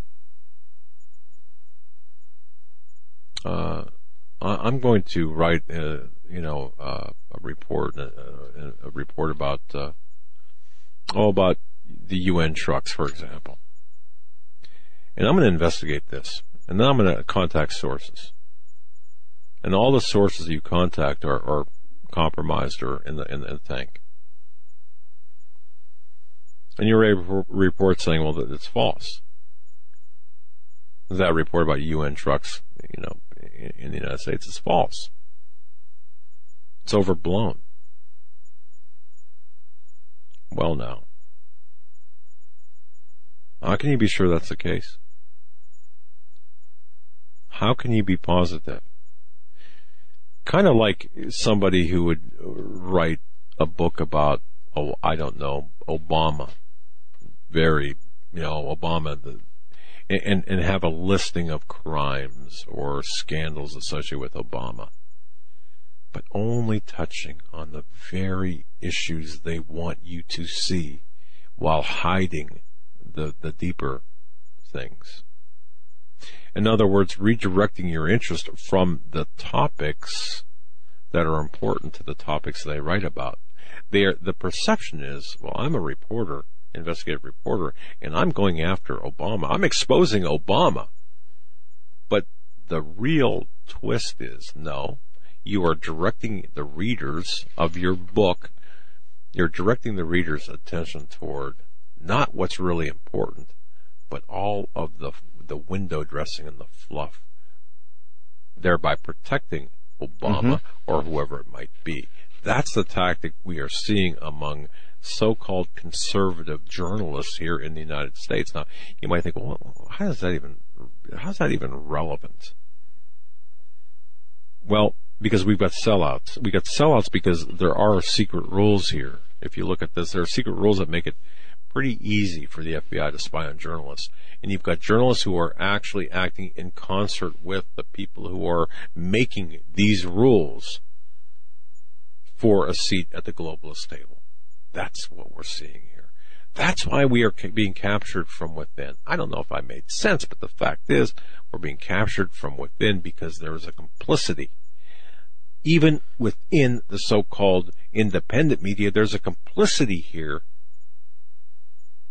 And where the real truth, in some cases, where the real truth seekers, and I like to consider ourselves real truth seekers. I don't know. Absolutely. We don't have a, I mean, can I prove we're real? No. But you get the idea. I can tell you with the pure heart and a clean conscience that we are. Yeah, sure. So, the bottom line here is, the war is not only against those who we know are our enemies. The war is asymmetrical. There are people inside the gate, but even on the inside of inner circles of the armies within the gate. On Think our of side. like sleeper cells, in a way, only for working against us. And it's this system of oppressing and censoring news that is not wanted to be heard by the government. They turn around at the same time. I mean, the FBI, what we just covered about the journalist not needing warrants to spy on journalists, whether it's their phone records, email records, getting their sources, but they turn around and use this. I don't know how many people have seen this. The FBI asks agencies who responded to Pulse to deny records request. Now, I don't know why they do this, but the FBI has asked law enforcement agencies who responded to the Pulse nightclub to withhold records from the public, according to officials.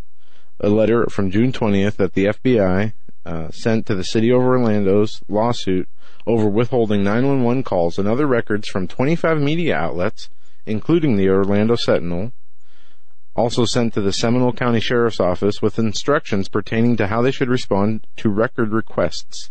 The letter requests that agencies deny inquiries and direct departments to immediately notify the FBI of any request your agency received, so the FBI can seek to prevent disclosure through appropriate channels as necessary. The Seminole County Sheriff's Office sent the Sentinel a letter Tuesday night in response to a request for documents, video, and audio recordings from the early morning hours of June 12th, the night the shooting took place. A spokeswoman for the Sheriff's Office said the FBI sent them a letter Monday night and instructed us to forward it to anyone requesting records. So, you request or want a transcript of or video or audio recordings from the police and their investigation. The FBI has come in and said, no, you will not release any records of any inquiries in order to prevent disclosure. Disclosure of what? What do you have to hide? If this is exactly, if what happened at the nightclub and what was reported by media outlets is what really happened, then why would they want to suppress any and all requests for and records. we are working on information. I mean, we have a lot of questions about what took place at that Orlando nightclub. You heard, perhaps you did or may not have heard Judge Napolitano say that no one was shot, killed, or no one was killed. Judge Napolitano? Judge Napolitano is recorded, and you can look. I didn't see it live. I don't know. You can find it on YouTube where Napolitano said that no one inside the nightclub was killed until the SWAT team entered the building. Now, I don't know how that is even possible. Well, I read a report where within 5 minutes of the initial 911 call, 5 police officers, a pre-tactical team, went inside and engaged the shooter as he went into the bathroom, and were told to stand down until SWAT arrived.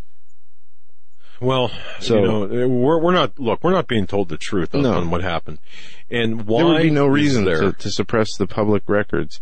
And the letter the FBI is releasing is the media is saying it is adversely affecting their ability to investigate the shootings and bring the matter to a resolution. They also say the records could endanger witnesses and law enforcement officers involved in the case. But lawyers for the media outlets argue the record should be released because there's a strong public interest in fully evaluating how first responders and police reacted to the most critical phases of this incredible tragedy, the lawsuit states. On Wednesday, the FBI denied the Sentinel's request for records related to the shooting. No, and will continue to do so.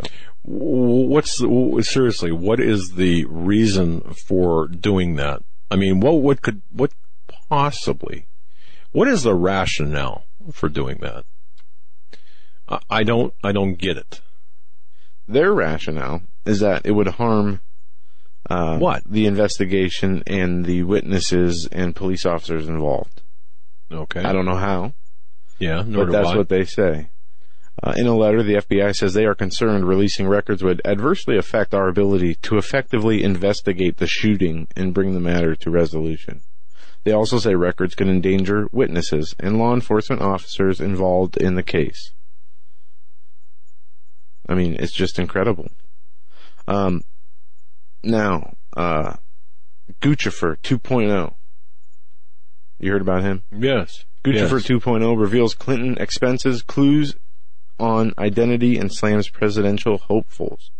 Releasing a new batch of documents from the Democratic National Committee, hacker Guccifer 2.0 mocked allegations he works for the Kremlin, praised Julian Assange, Edward Snowden, and Chelsea Manning, and dismissed all the U.S. presidential contenders. The hacker revealed he is male from somewhere in Eastern Europe and denied working for the Russian government.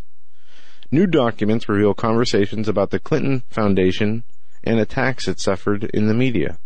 One document detailed various attacks on Clinton by Republicans via Twitter on topics such as Clinton Foundation, healthcare, Iran, the military, and coal, with links to the tweets in question. Details of the Clinton Foundation donations were also featured, along with documents arguing that there is nothing unusual about presidential libraries and foundations receiving contributions from foreign governments. Even though Clinton came out and decried the emails, Clinton emails, all, and this does tie back into that little visit, I believe, between Bubba and lynch mob there. Okay, I truly believe that the emails are in the possession of foreign governments, in particular Putin. Notice Putin has been very silent about a number of things, including Brexit. He's been silent about our domestic, and not that he's got to, weigh in on our domestic election, but he's watching. But I do believe that foreign governments, including Russia, have copies of those emails that were bandied about on a private server or on a unsecured server. So there's, again, we are faced with asymmetrical warfare from within and by people who are cloaked in sheep's clothing, and we are faced with obvious, overt enemies from without. Now, let's touch upon something else that's very disturbing. I don't know how many people have heard about the 19-year-old Hannah Cohen, a young disabled woman who her mother described her as partially deaf, blind, and one eye paralyzed, and confused easily. She just had brain surgery as well. Yeah. Well, she was beaten. Can you believe this? Beaten by TSA agents after her flight home. Now, she was returning home to Chattanooga after receiving treatment for a brain tumor at St. Jude's Hospital. Hannah Cohen, 19 years old now. She was returning home after receiving her final treatment for the brain tumor.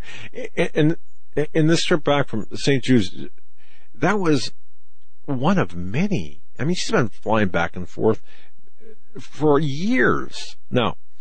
But instead of being able to celebrate the completion of her treatment, Hannah Cohen and her mother were subjected to rough handling and treatment, inexplicable treatment from TSA and its agents, as well as the local cops in Memphis. 19 years old.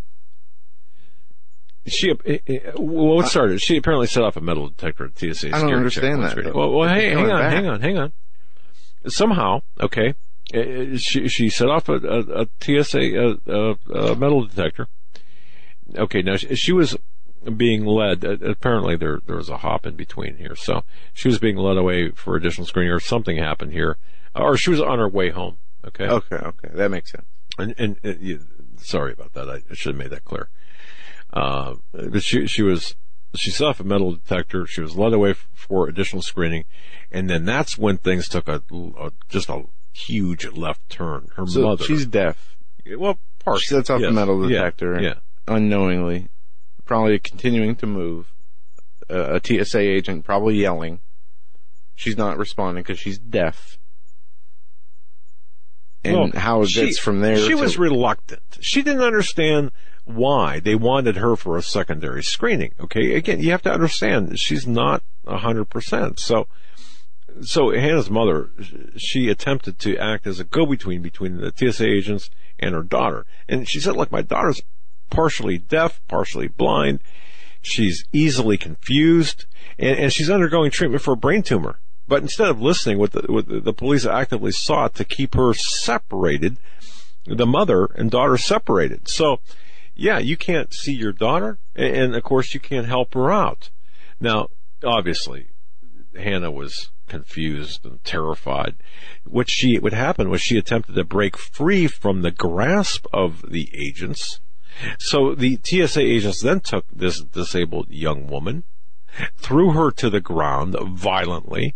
She was trying to get away from them because, what kind of treatment is that?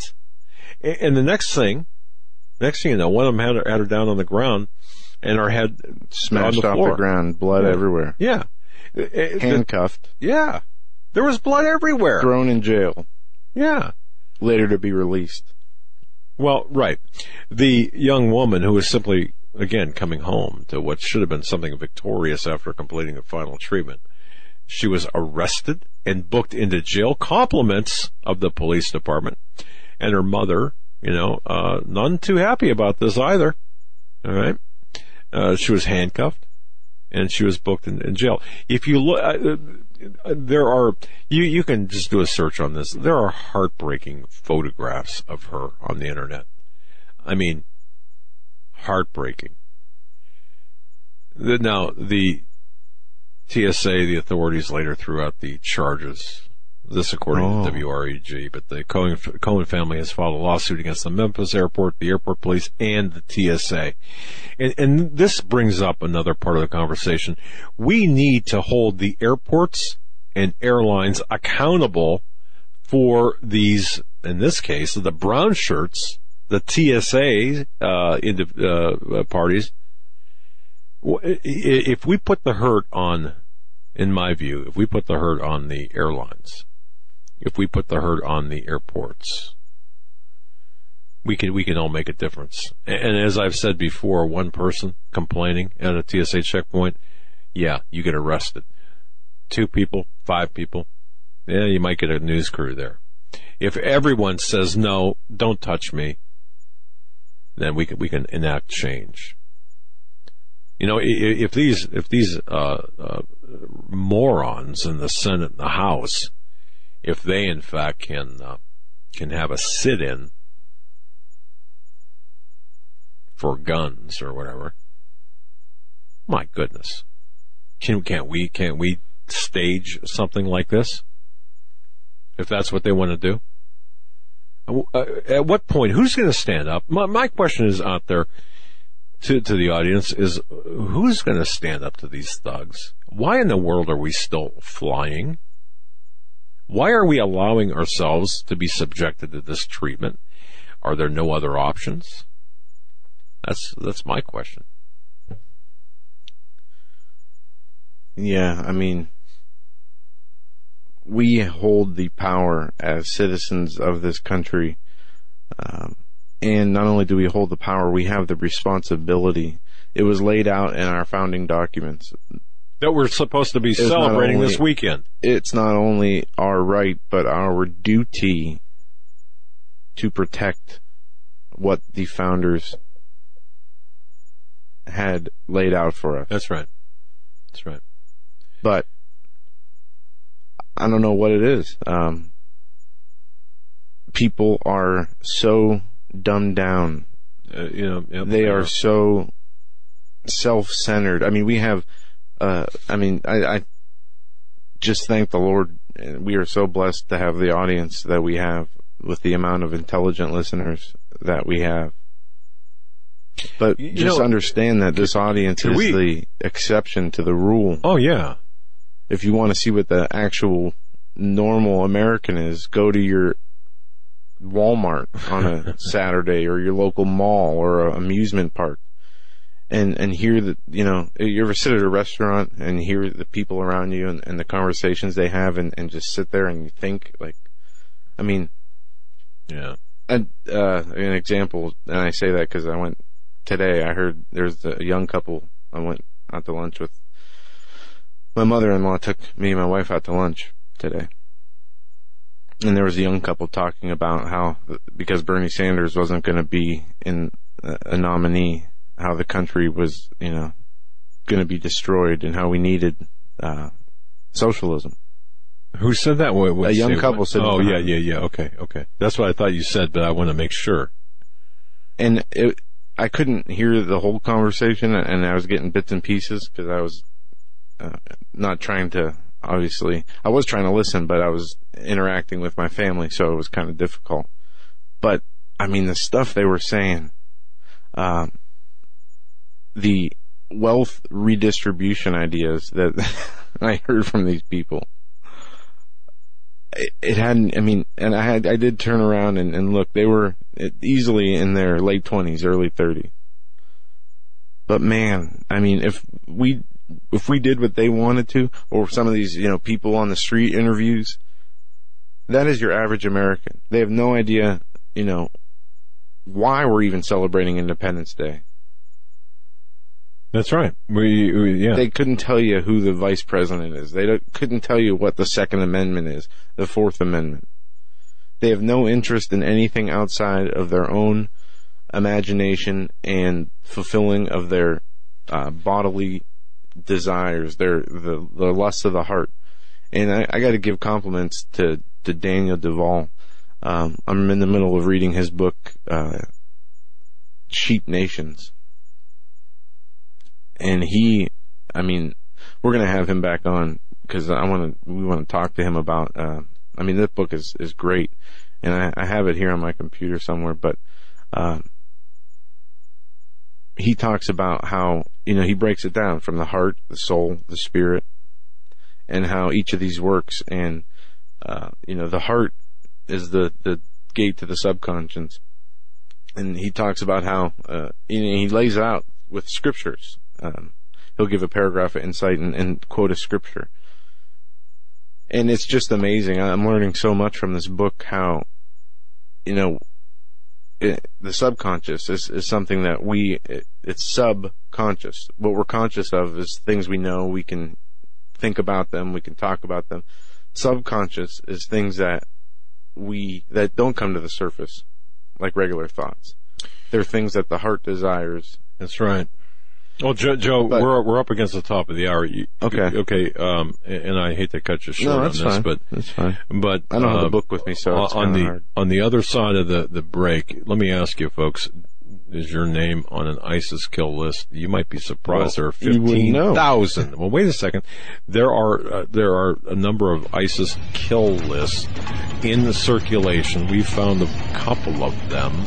We can't verify the accuracy of them. Now, some are posted to Islamic language websites. There are 15,000 names on one. There's 8,000 on another. There's another 4,000 Americans on a third list. And guess what? Most people in the alternative media, new media, independent media are. Folks, we'll be right back. More on that later. This is the Global Star Radio Network. Stained by Blood, a murder investigation based upon a true story by private investigator Douglas J. Hagmann. Using the character Mark Stiles, Hagmann takes you on a journey behind the scenes where the homicide becomes a secondary to an underworld of satanic ritual abuse, child abduction, and even mind-controlled experimentation. A world dismissed as conspiracy by those who want to keep its secrets hidden, exposing the dangers, denials, and deceptions. For 5 years, a brutal killer remained on the loose, free to kill again. As Mark struggles to navigate the maze of bizarre twists and untangle a web of deeply hidden secrets kept by some of the most powerful and influential people in his community and beyond. You may never look at your city, town, or its people the same way ever again. Stained by Blood. Order your copy of this engaging novel today at HagmannandHagmann.com and click on the link. Stained by Blood.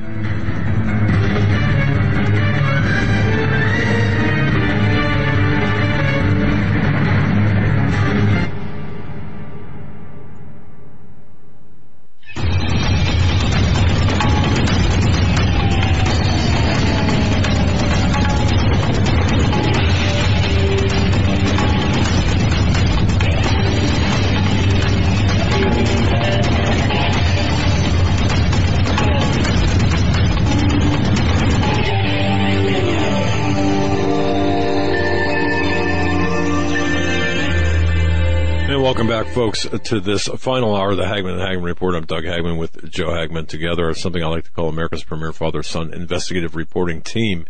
I want to thank each and every one of you for joining us. Look, you could be doing a million other things right now with your time than watching this show. We know that. We appreciate the fact that you are taking the time out to become informed. And we hope that we are good stewards, we are good triage managers of the news to bring you what's important out there. Because there's a lot of distractions and a lot of disturbing items here, but we want to thank you for joining us.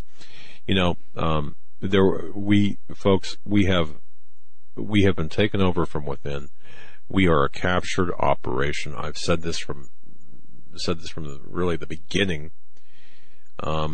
Excuse me. The fact is, we have, and this is one thing I just want to revisit just briefly here before we engage Joe again and go back. But if you think back to the 1950s, Senator McCarthy, and Senator Joseph McCarthy, and what he did, he exposed the communist infiltration in the government. Now, today, McCarthyism has become a pejorative phrase. If you read the book by M. Stanton Evans, Blacklisted by History, you'll see that McCarthy was right. Now, he may not, obviously, was not the best guy to deliver the message. He was fighting his own demons, but the information he brought forth was correct. Much of it has been revamped, revised to suggest, well, the guy was all wrong, and it was this witch hunt, and there's no basis in fact. But if you understand what was happening in the 50s and go even into the 1990s, you had the archives and newspaper rooms being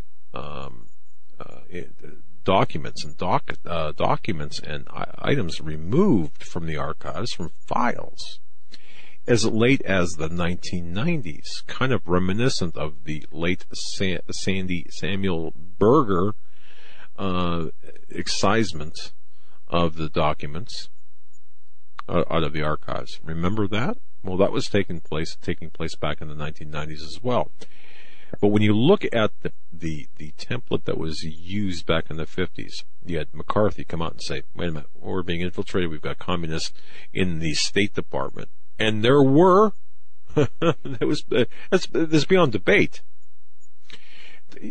Attempt to have a conversation with a Bernie Sanders supporter or a Hillary Clinton supporter about Senator McCarthy, about the McCarthy hearings, which are different from the House Un-American Activities Committee hearings. Remember, McCarthy was a senator.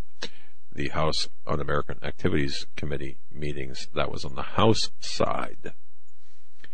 A lot of times people fail miserably to make the distinction between the two.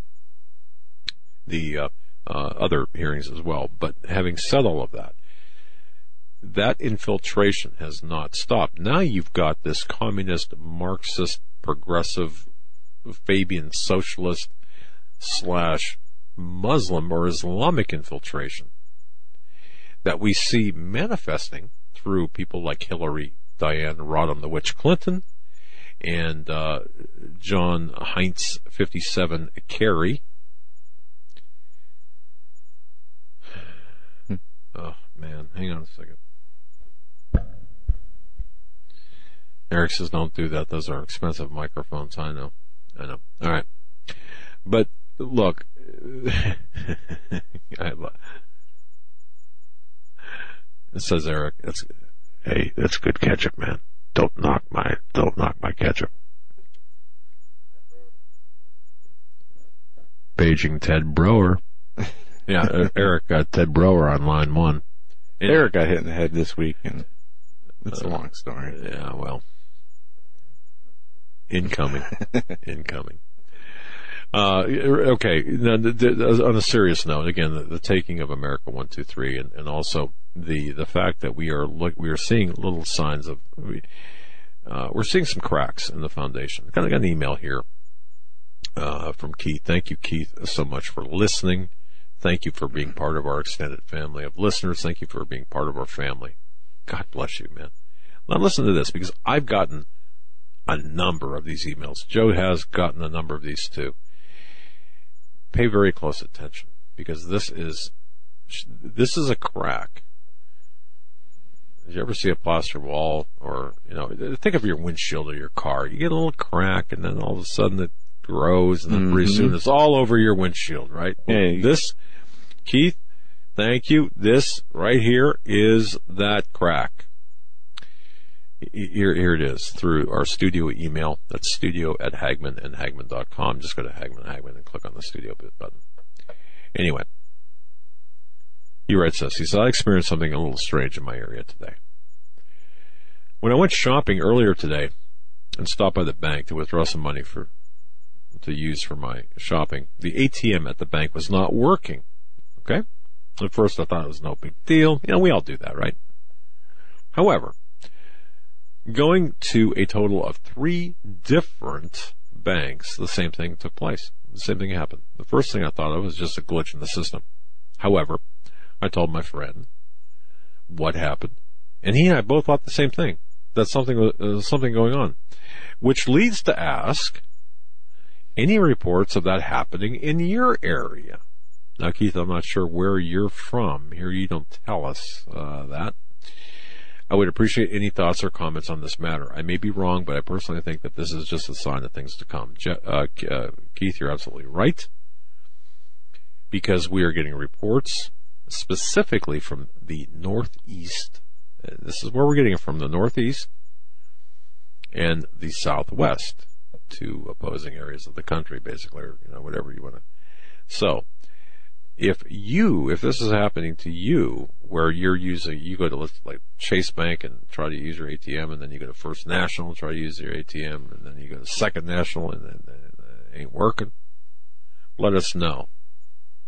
But we're getting reports of this. And again, the concentration, now there are some exceptions, but the concentration seems to be in the New England states as well as the Pacific South, or the southwestern, the Texas, Southern California, that area of the country. But thank you, Keith, for that. One more, and then I'm going to turn it to Joe for a couple of announcements and some things that we have to take care of. Yeah, maybe I can, right? Maybe I can. Hang on. I know I can. I think I can. If you're not, something is happening here. Oh, wait a minute. So I gotta go this way. There we go. Hate when that okay. So I lost my mouse. No wonder. That's why I never used the 2-screen thing. Can I do that? Can I play it? You can do that. My mouse is on both screens. You have your PowerPoint going, that's why. That's right. But anyway, something True News reported, and we are getting many questions about this. Orlando's Walt Disney World may be targeted for 4th of July terrorist attack. All right.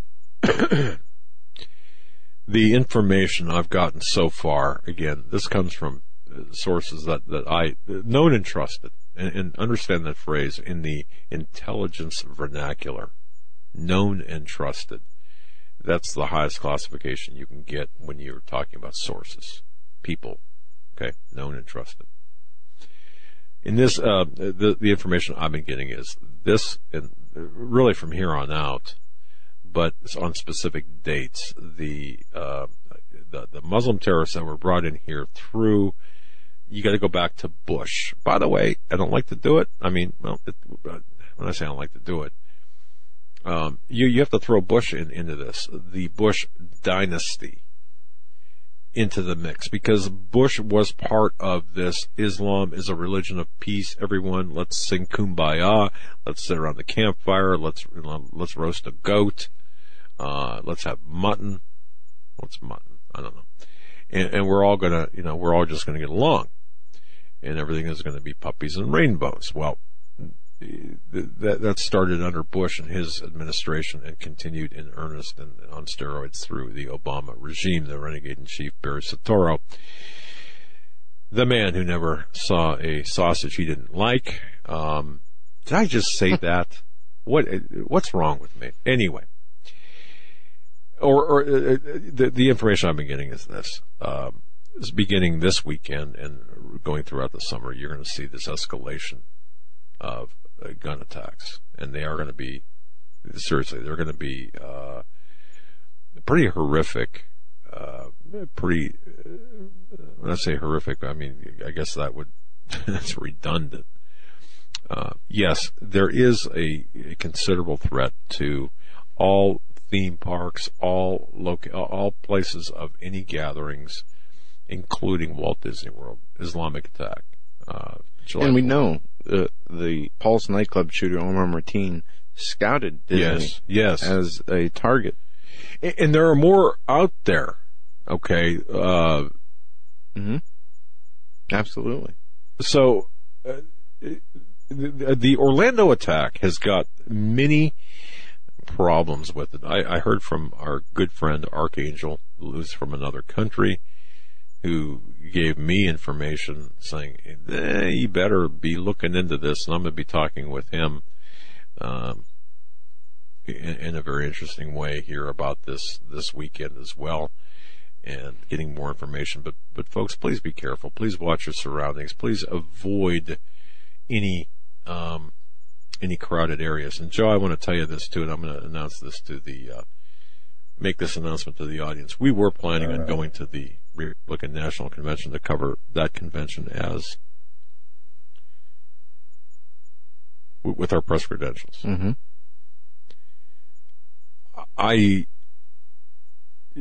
If you want to talk about this, we can, but I don't believe we're going to be doing that.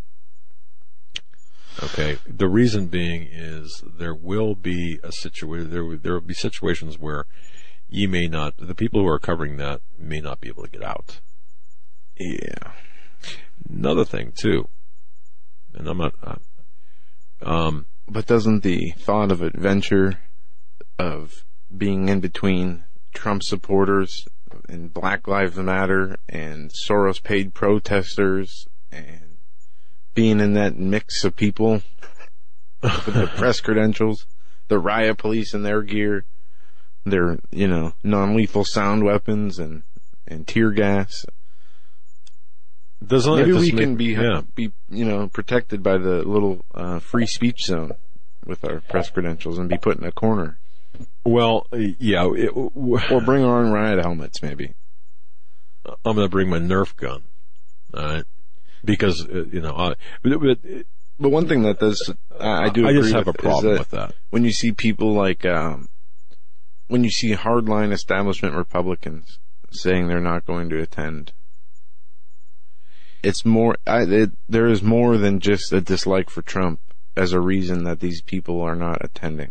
Remember, who was that, Joe? Who was that mayor or dignitary out in San Francisco at 9/11 told not to fly? Wasn't that the mayor of San Francisco? Somebody was told. Yeah. Remember that? No, it was an actor, wasn't it? I don't know. Somebody got the word, hey, you're going to whatever, don't go, don't fly. That there was, it's dubbed, the 9/11 Jewish phone calls. I don't know if you... Yeah. I think it has something to do along that line. Yeah. Well, let me just say I got the word, don't go. In that same spirit. Now, what am I saying here? Something's going to happen? There's already been like 3 or 4 arrests of attempted assassinations on Trump just in the last month. Right. 2 in the last week. Wait a second. Do you have something better to put on? Because all we're getting is a white glare on that. There you go. I don't know. Leave that up. Your favorite lady. Just okay. Yeah. Leave it there. All right. Anyway. So, Joe, you got a couple of things to... Yeah, we've got a couple of announcements I want to make. First of all, again, folks, don't miss out on the Hear the Watchman Knoxville Conference. Low price ticket purchasing offer now. The early registration special pricing is $99. That ends July 4th at midnight, where the price will go to $139. The Hear the Watchman Conference is in Knoxville, Tennessee. It is, go to hearthewatchman.com, folks. Hearthewatchmen.com. It is, let me get the dates here. September 30th through October 2nd. You're going to have Pastor David Langford, Paul Begley, L.A. Marzulli, Paul McGuire, Coach Dave Daubenmire, Josh Tolley, Flip Benham, J.B. Wells, Russ Dizdar, and more. You got 90 days until the conference, and you can get your tickets for a price of $99, the savings of $40 from the actual price. And you got to do that again by midnight. Before midnight on July 4th, that's when the offer ends. And like I said last night, I'll say again tonight, I'd urge anybody who has the opportunity and time and ability to go. It will be well worth it. Each and every one of the speakers there, just fantastic. I mean, I'd go to Knoxville to see one individually, let alone all these guys together. And if it's anything like Dallas was, it'll just be a Holy Spirit-led, fantastic. And I urge, like I said, everybody who can go to go. That's hearthewatchman.com. $99 ticket special. Offer ends midnight July 4th. Also, American Survival Wholesale's Independence Day special. They are running let me get my notes here. Chance from American Survival Wholesale is running his Independence Day special, but within 16 hours of coming on our show Tuesday, he sold out. Now, he says he will honor deals for the original price for those who missed the offers that he had in stock, but there's a catch.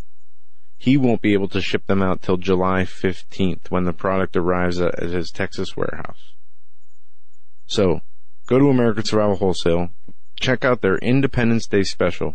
You can still get it at the discounted rate, but it's going to be 2 weeks before they can be shipped out. And I want to thank Chance and his wife for their wonderful dedication to our listeners and to what they do to help people, not only with survival products, but with the Bible Drive, with the prayers, and being such a kind person to our listeners. Amen. Yeah, it's great, and we're lucky to have so many great people on board. Healthmasters.com, folks, 5% off. Before you get to Healthmasters, one more thing about American Survival Wholesale. Chance, maybe you can come up with the American summer special, freeze-dried, storable, GMO-free hamburgers and hot dogs.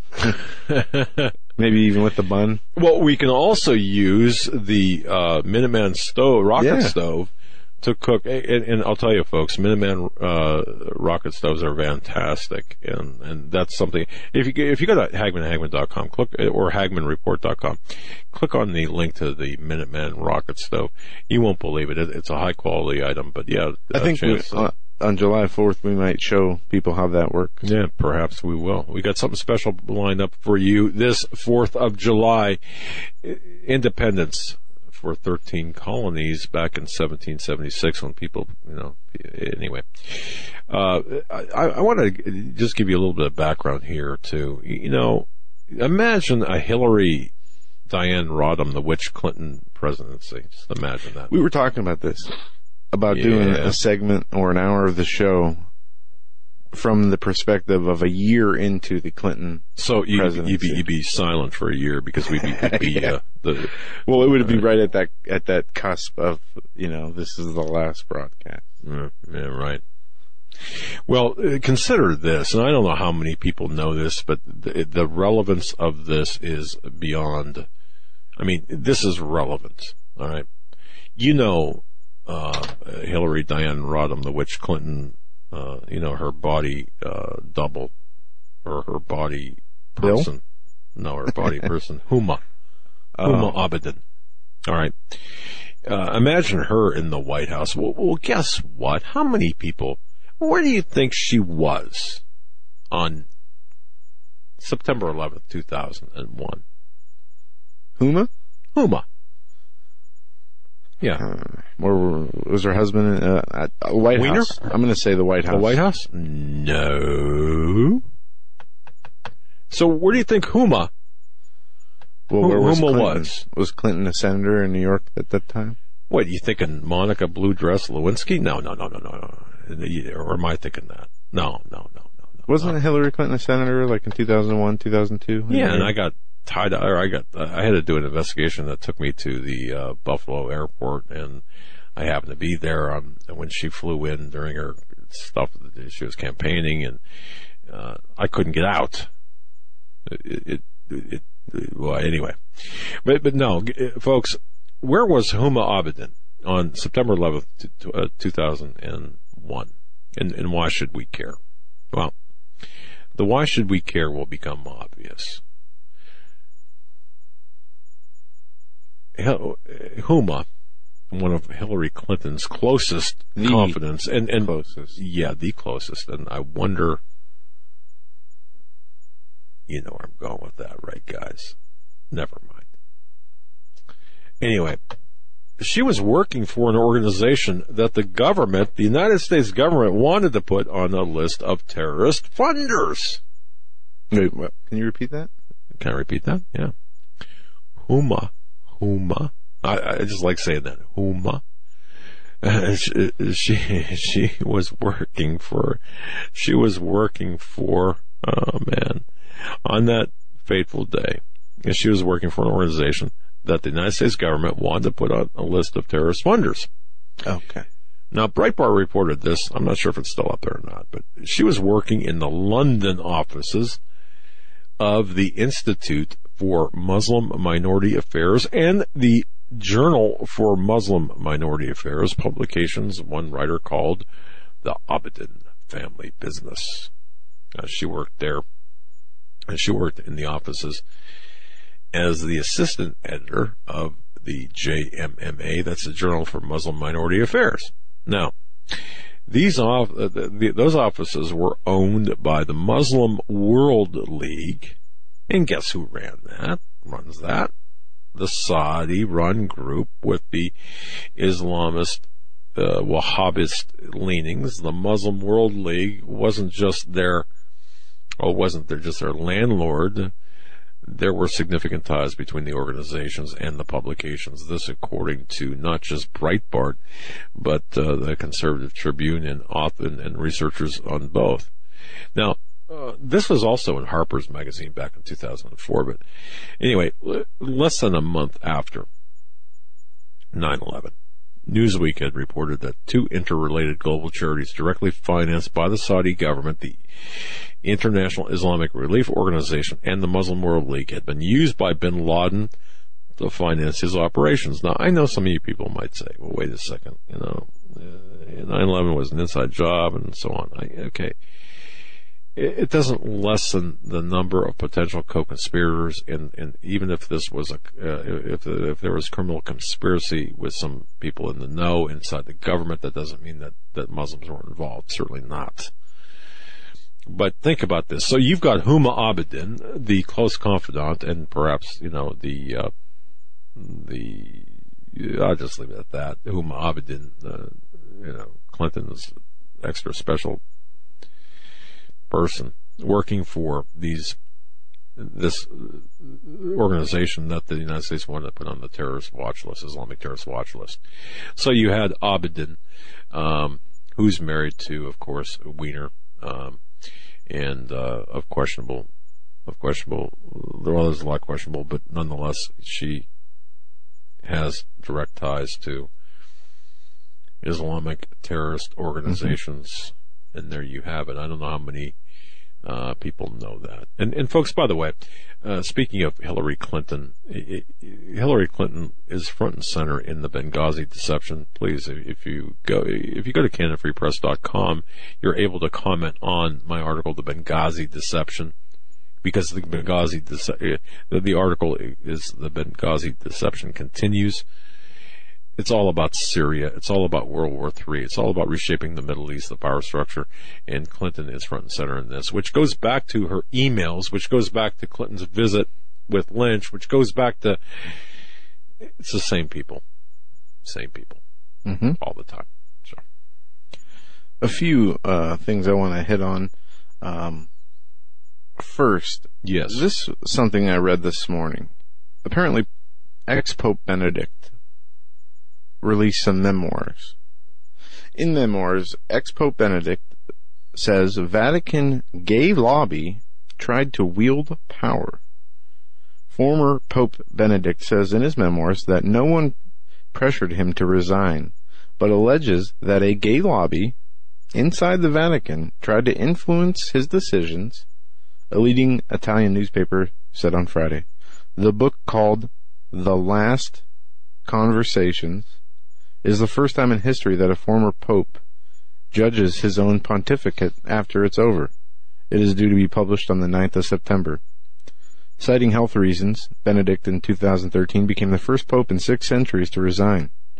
And Tom Horn and Chris Putnam called that in their book Petrus Romanus before it happened. The article continues to say, he promised to remain hidden to the world and has been living in a former covenant in the Vatican gardens. Now, Italy's Della Sierra Daily, which has acquired the Italian newspaper rights for excerpts and access to the book, ran a long article on Friday summarizing key points. In the book, Benedict says that he came to know of the presence of a gay lobby made up of 4 or 5 people who were seeking to influence Vatican decisions. The article, Benedict says, he managed to break up this power group. Benedict resigned following a turbulent papacy that included the so-called VatiLeaks case, in which his butler leaked some of his personal letters and other documents that allege corruption and power struggle in the Vatican.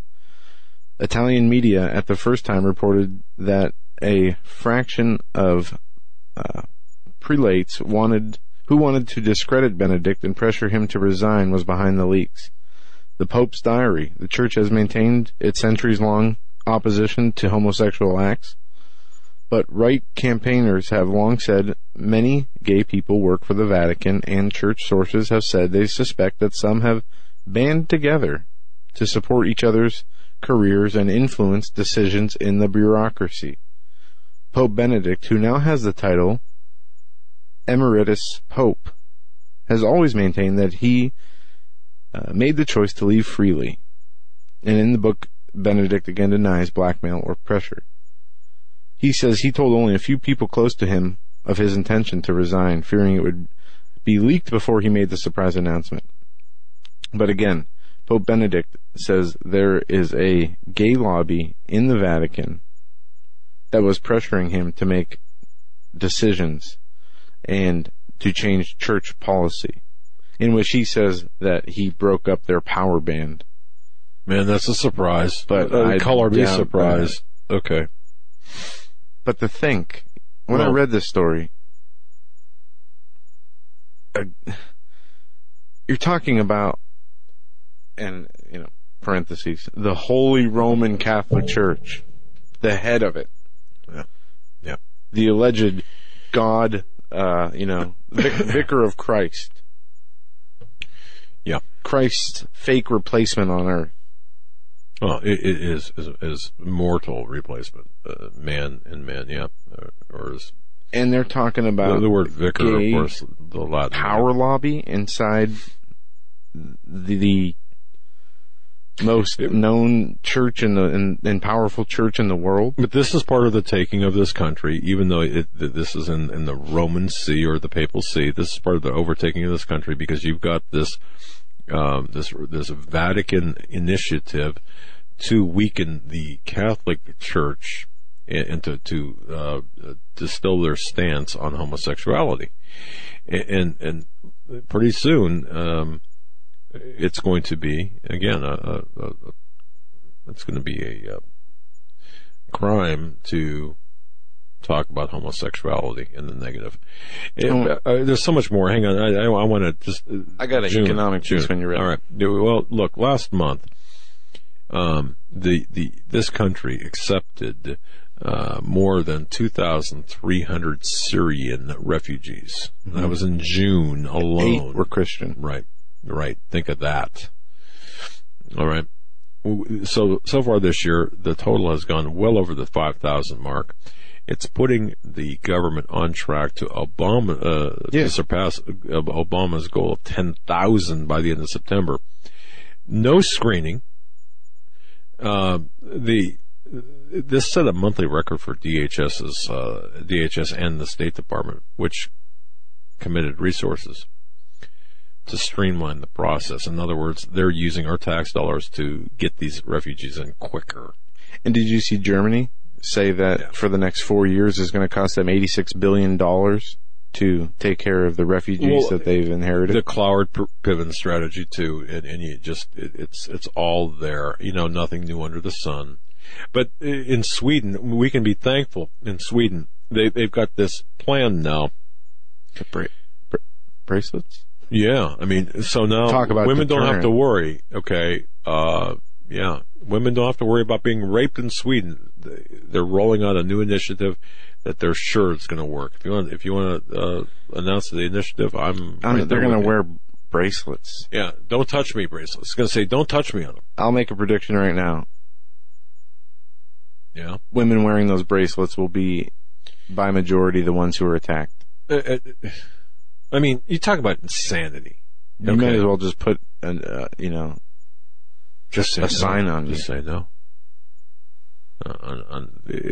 You can't even make this stuff up. It's sickening to the fact that. A whistle would be a better idea.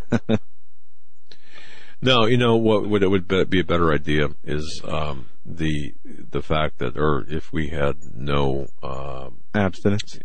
No, you bring these people in who are promising not to assimilate, who are Sharia compliant, right, and same thing in the United States.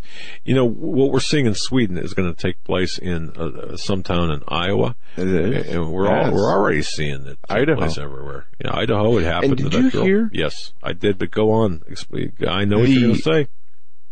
One of the attackers of the young little girl that was attacked by 3 refugee children lives next door to the girl. Now he's outside playing with neighborhood kids. Yep. She is inside due to fear. Can't go outside. While the 7-year-old sexual attacker is free to roam the streets and still lives next door to her. Not incarcerated, not in any, social and the parents of the victim engineering the brain. But the parents of the victim were told to shut up and take it, because otherwise next they'll be told to move. You're a xenophobic, racist idiot. We're talking about how old was the girl? 5? Yeah, she was young. Very young. Yeah. Sexually assaulted by 3 refugee children. Yep. And she is still being. She is obviously a victim, but she's still being attacked. Right. By the neighbor who was one of the attackers, by him being able to still be free. Right. By him still being able to live in that house next door to the victim. Yep. Well, hey.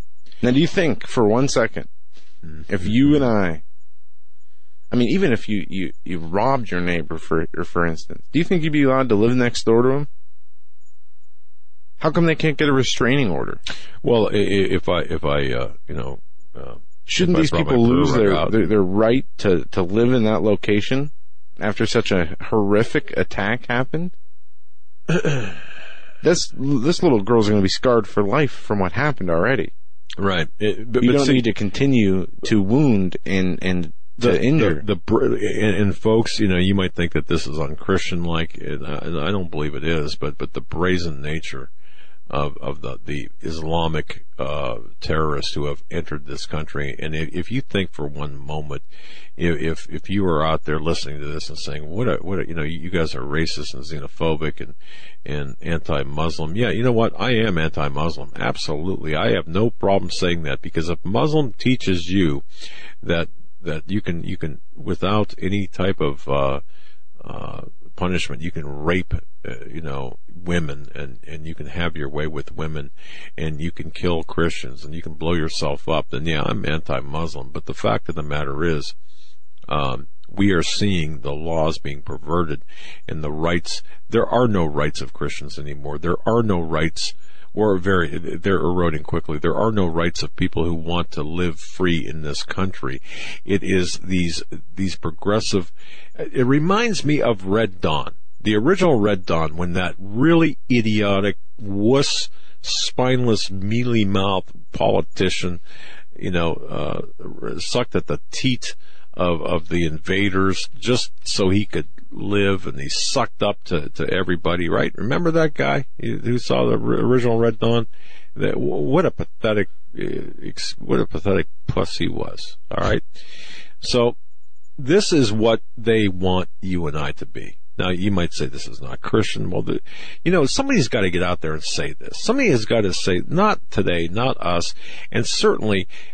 Folks, let me ask you. Hey, what are we? Yes.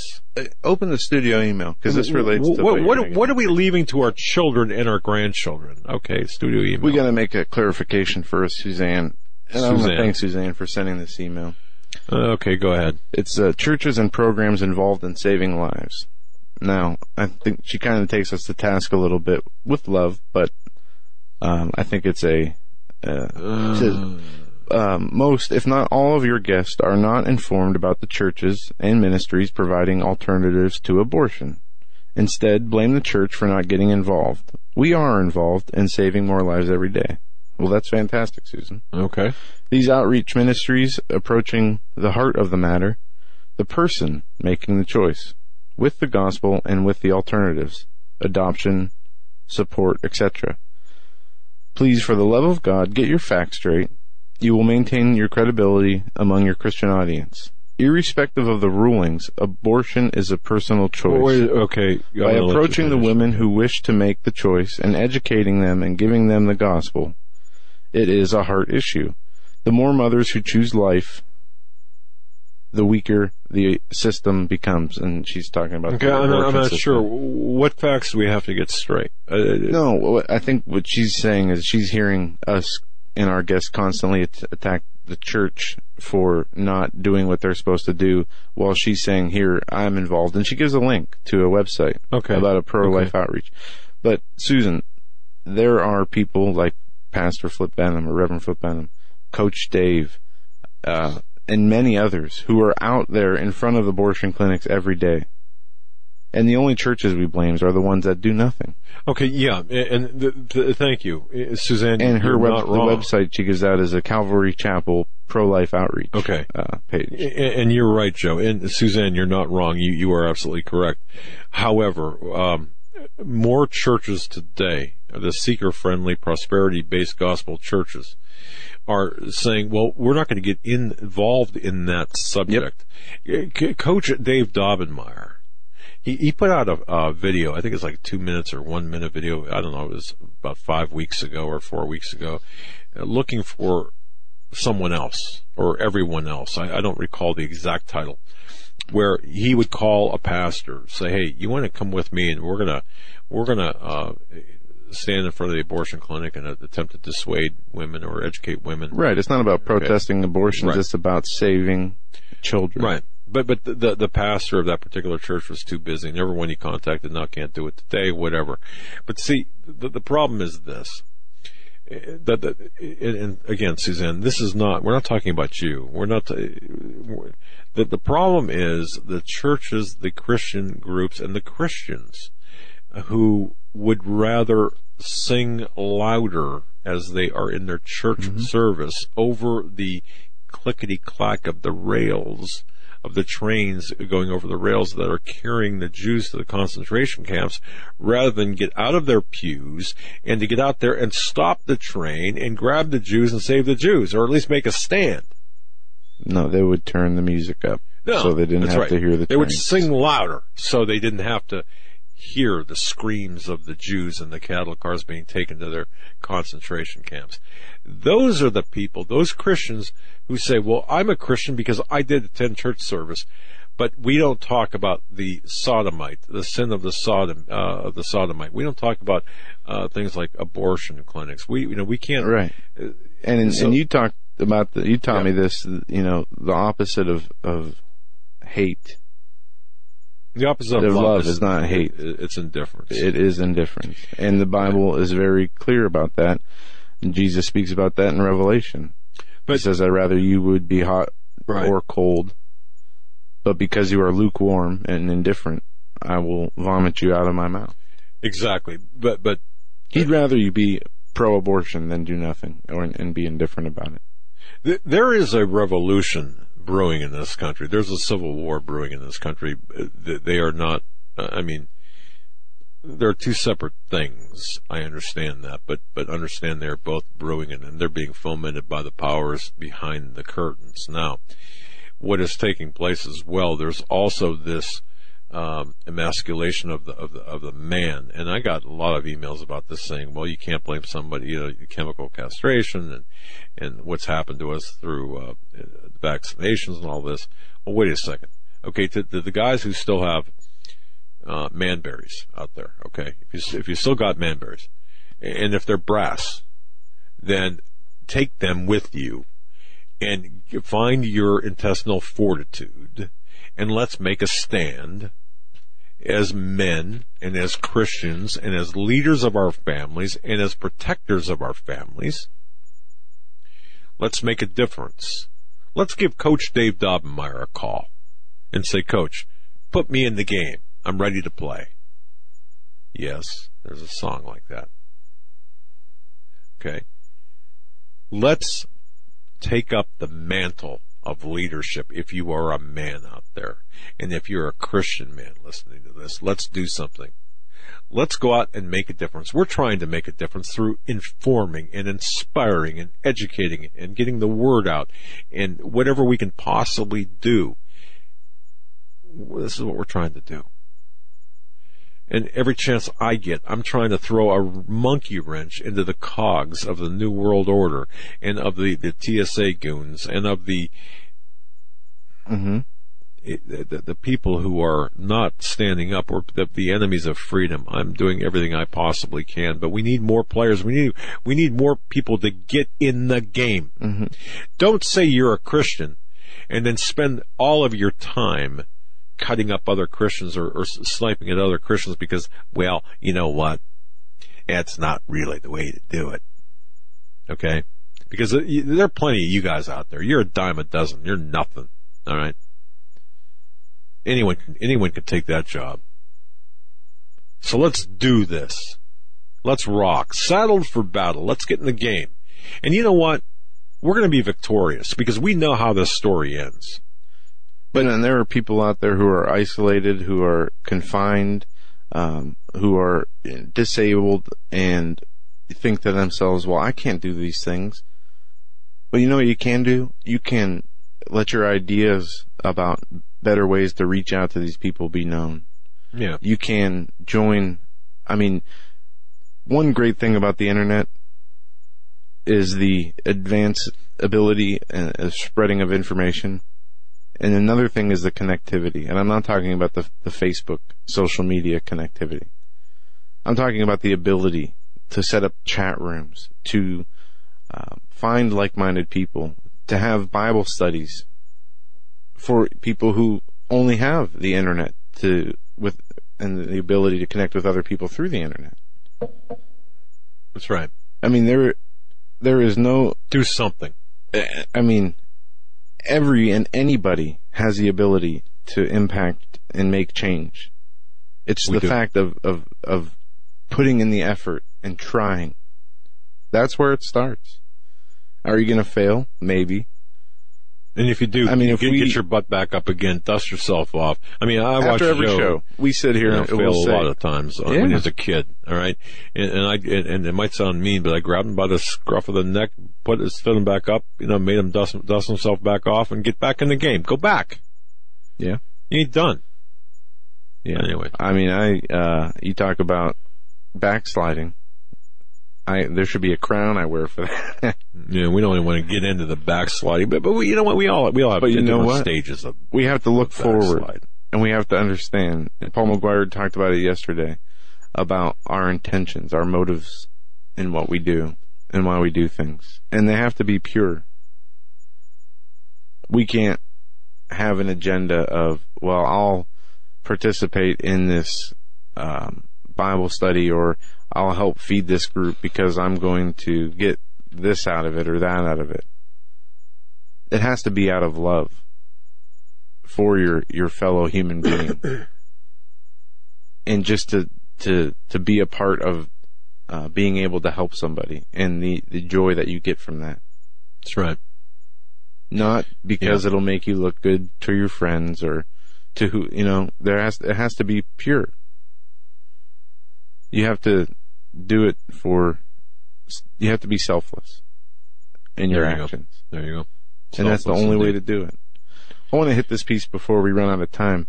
Mark Faber. All paper currencies are doomed. And this is on CNBC.com. All paper currencies are doomed thanks to central bank policies around the world, said Mark Faber, editor of the Gloom, Boom, and Doom report. They are all going to become worthless because of money printing. In other words, the purchasing power is going to diminish continually as it has diminished over the last 100 years. Faber, known as Dr. Doom, said in an interview with CNBC's Power Lunch Friday. The Brexit vote last week means even more money printing in the UK, Japan, and the US, he said. Therefore, he expects the dollar to go down against gold, silver, and platinum, which he believes are going to vastly outperform the U.S. stock market. Notice how after the Brexit, we saw almost 1,000-point downturn on the Dow.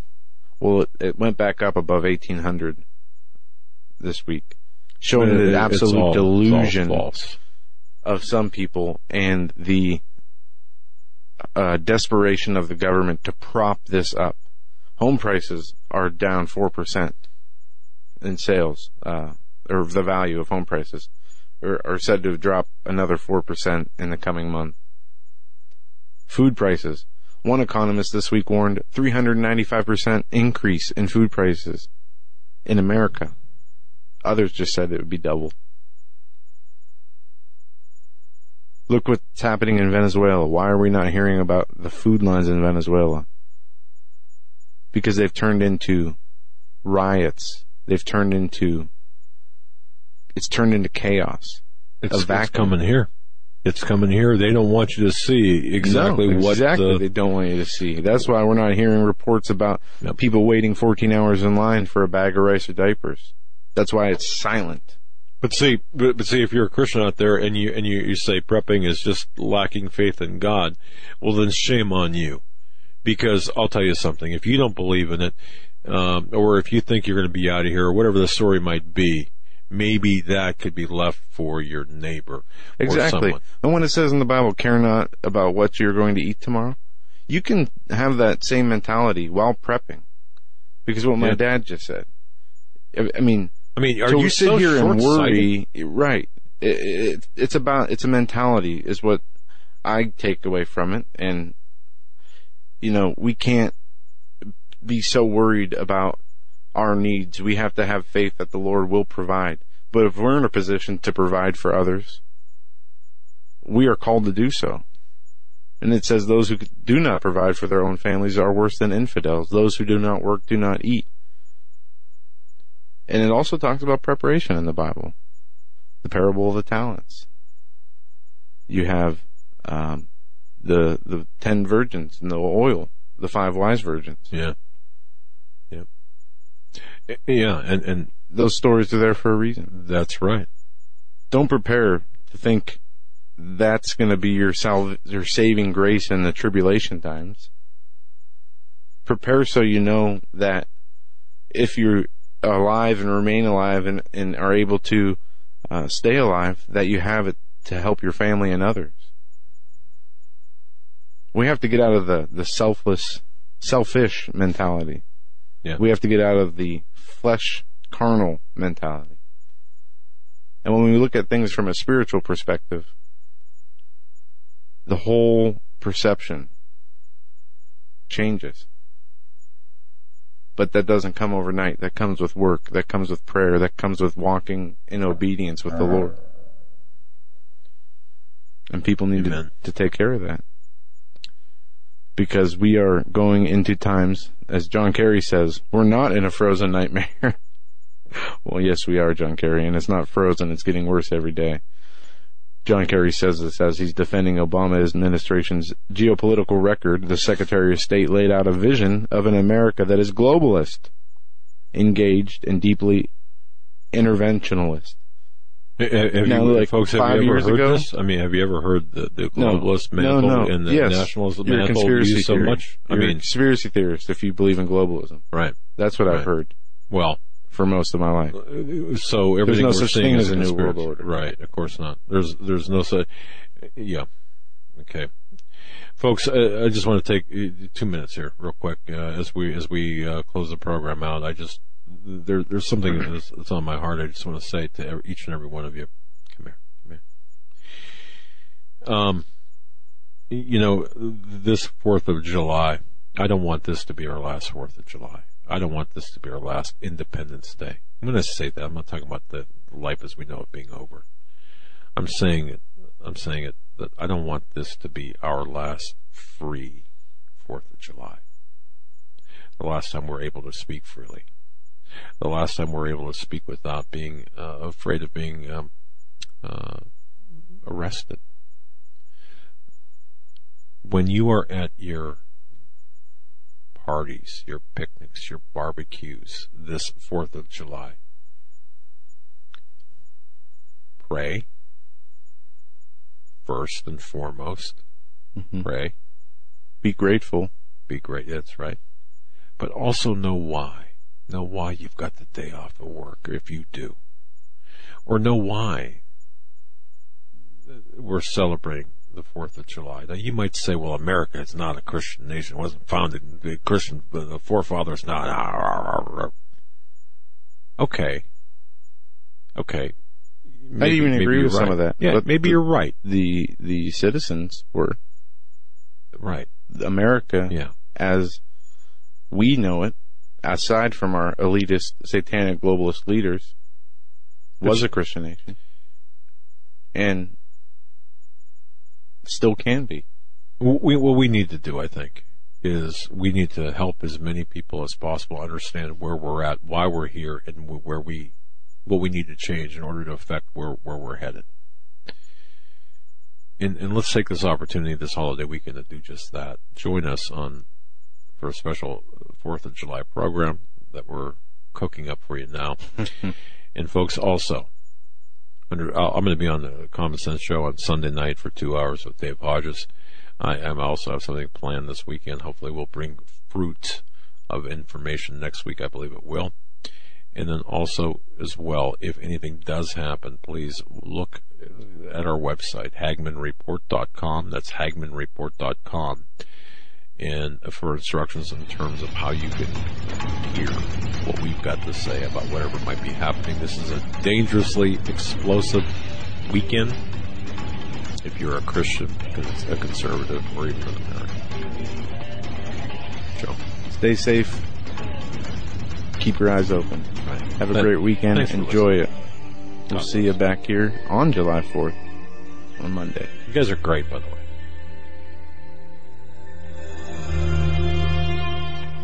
This is the Global Star Radio Network. Breaking news this hour from townhall.com.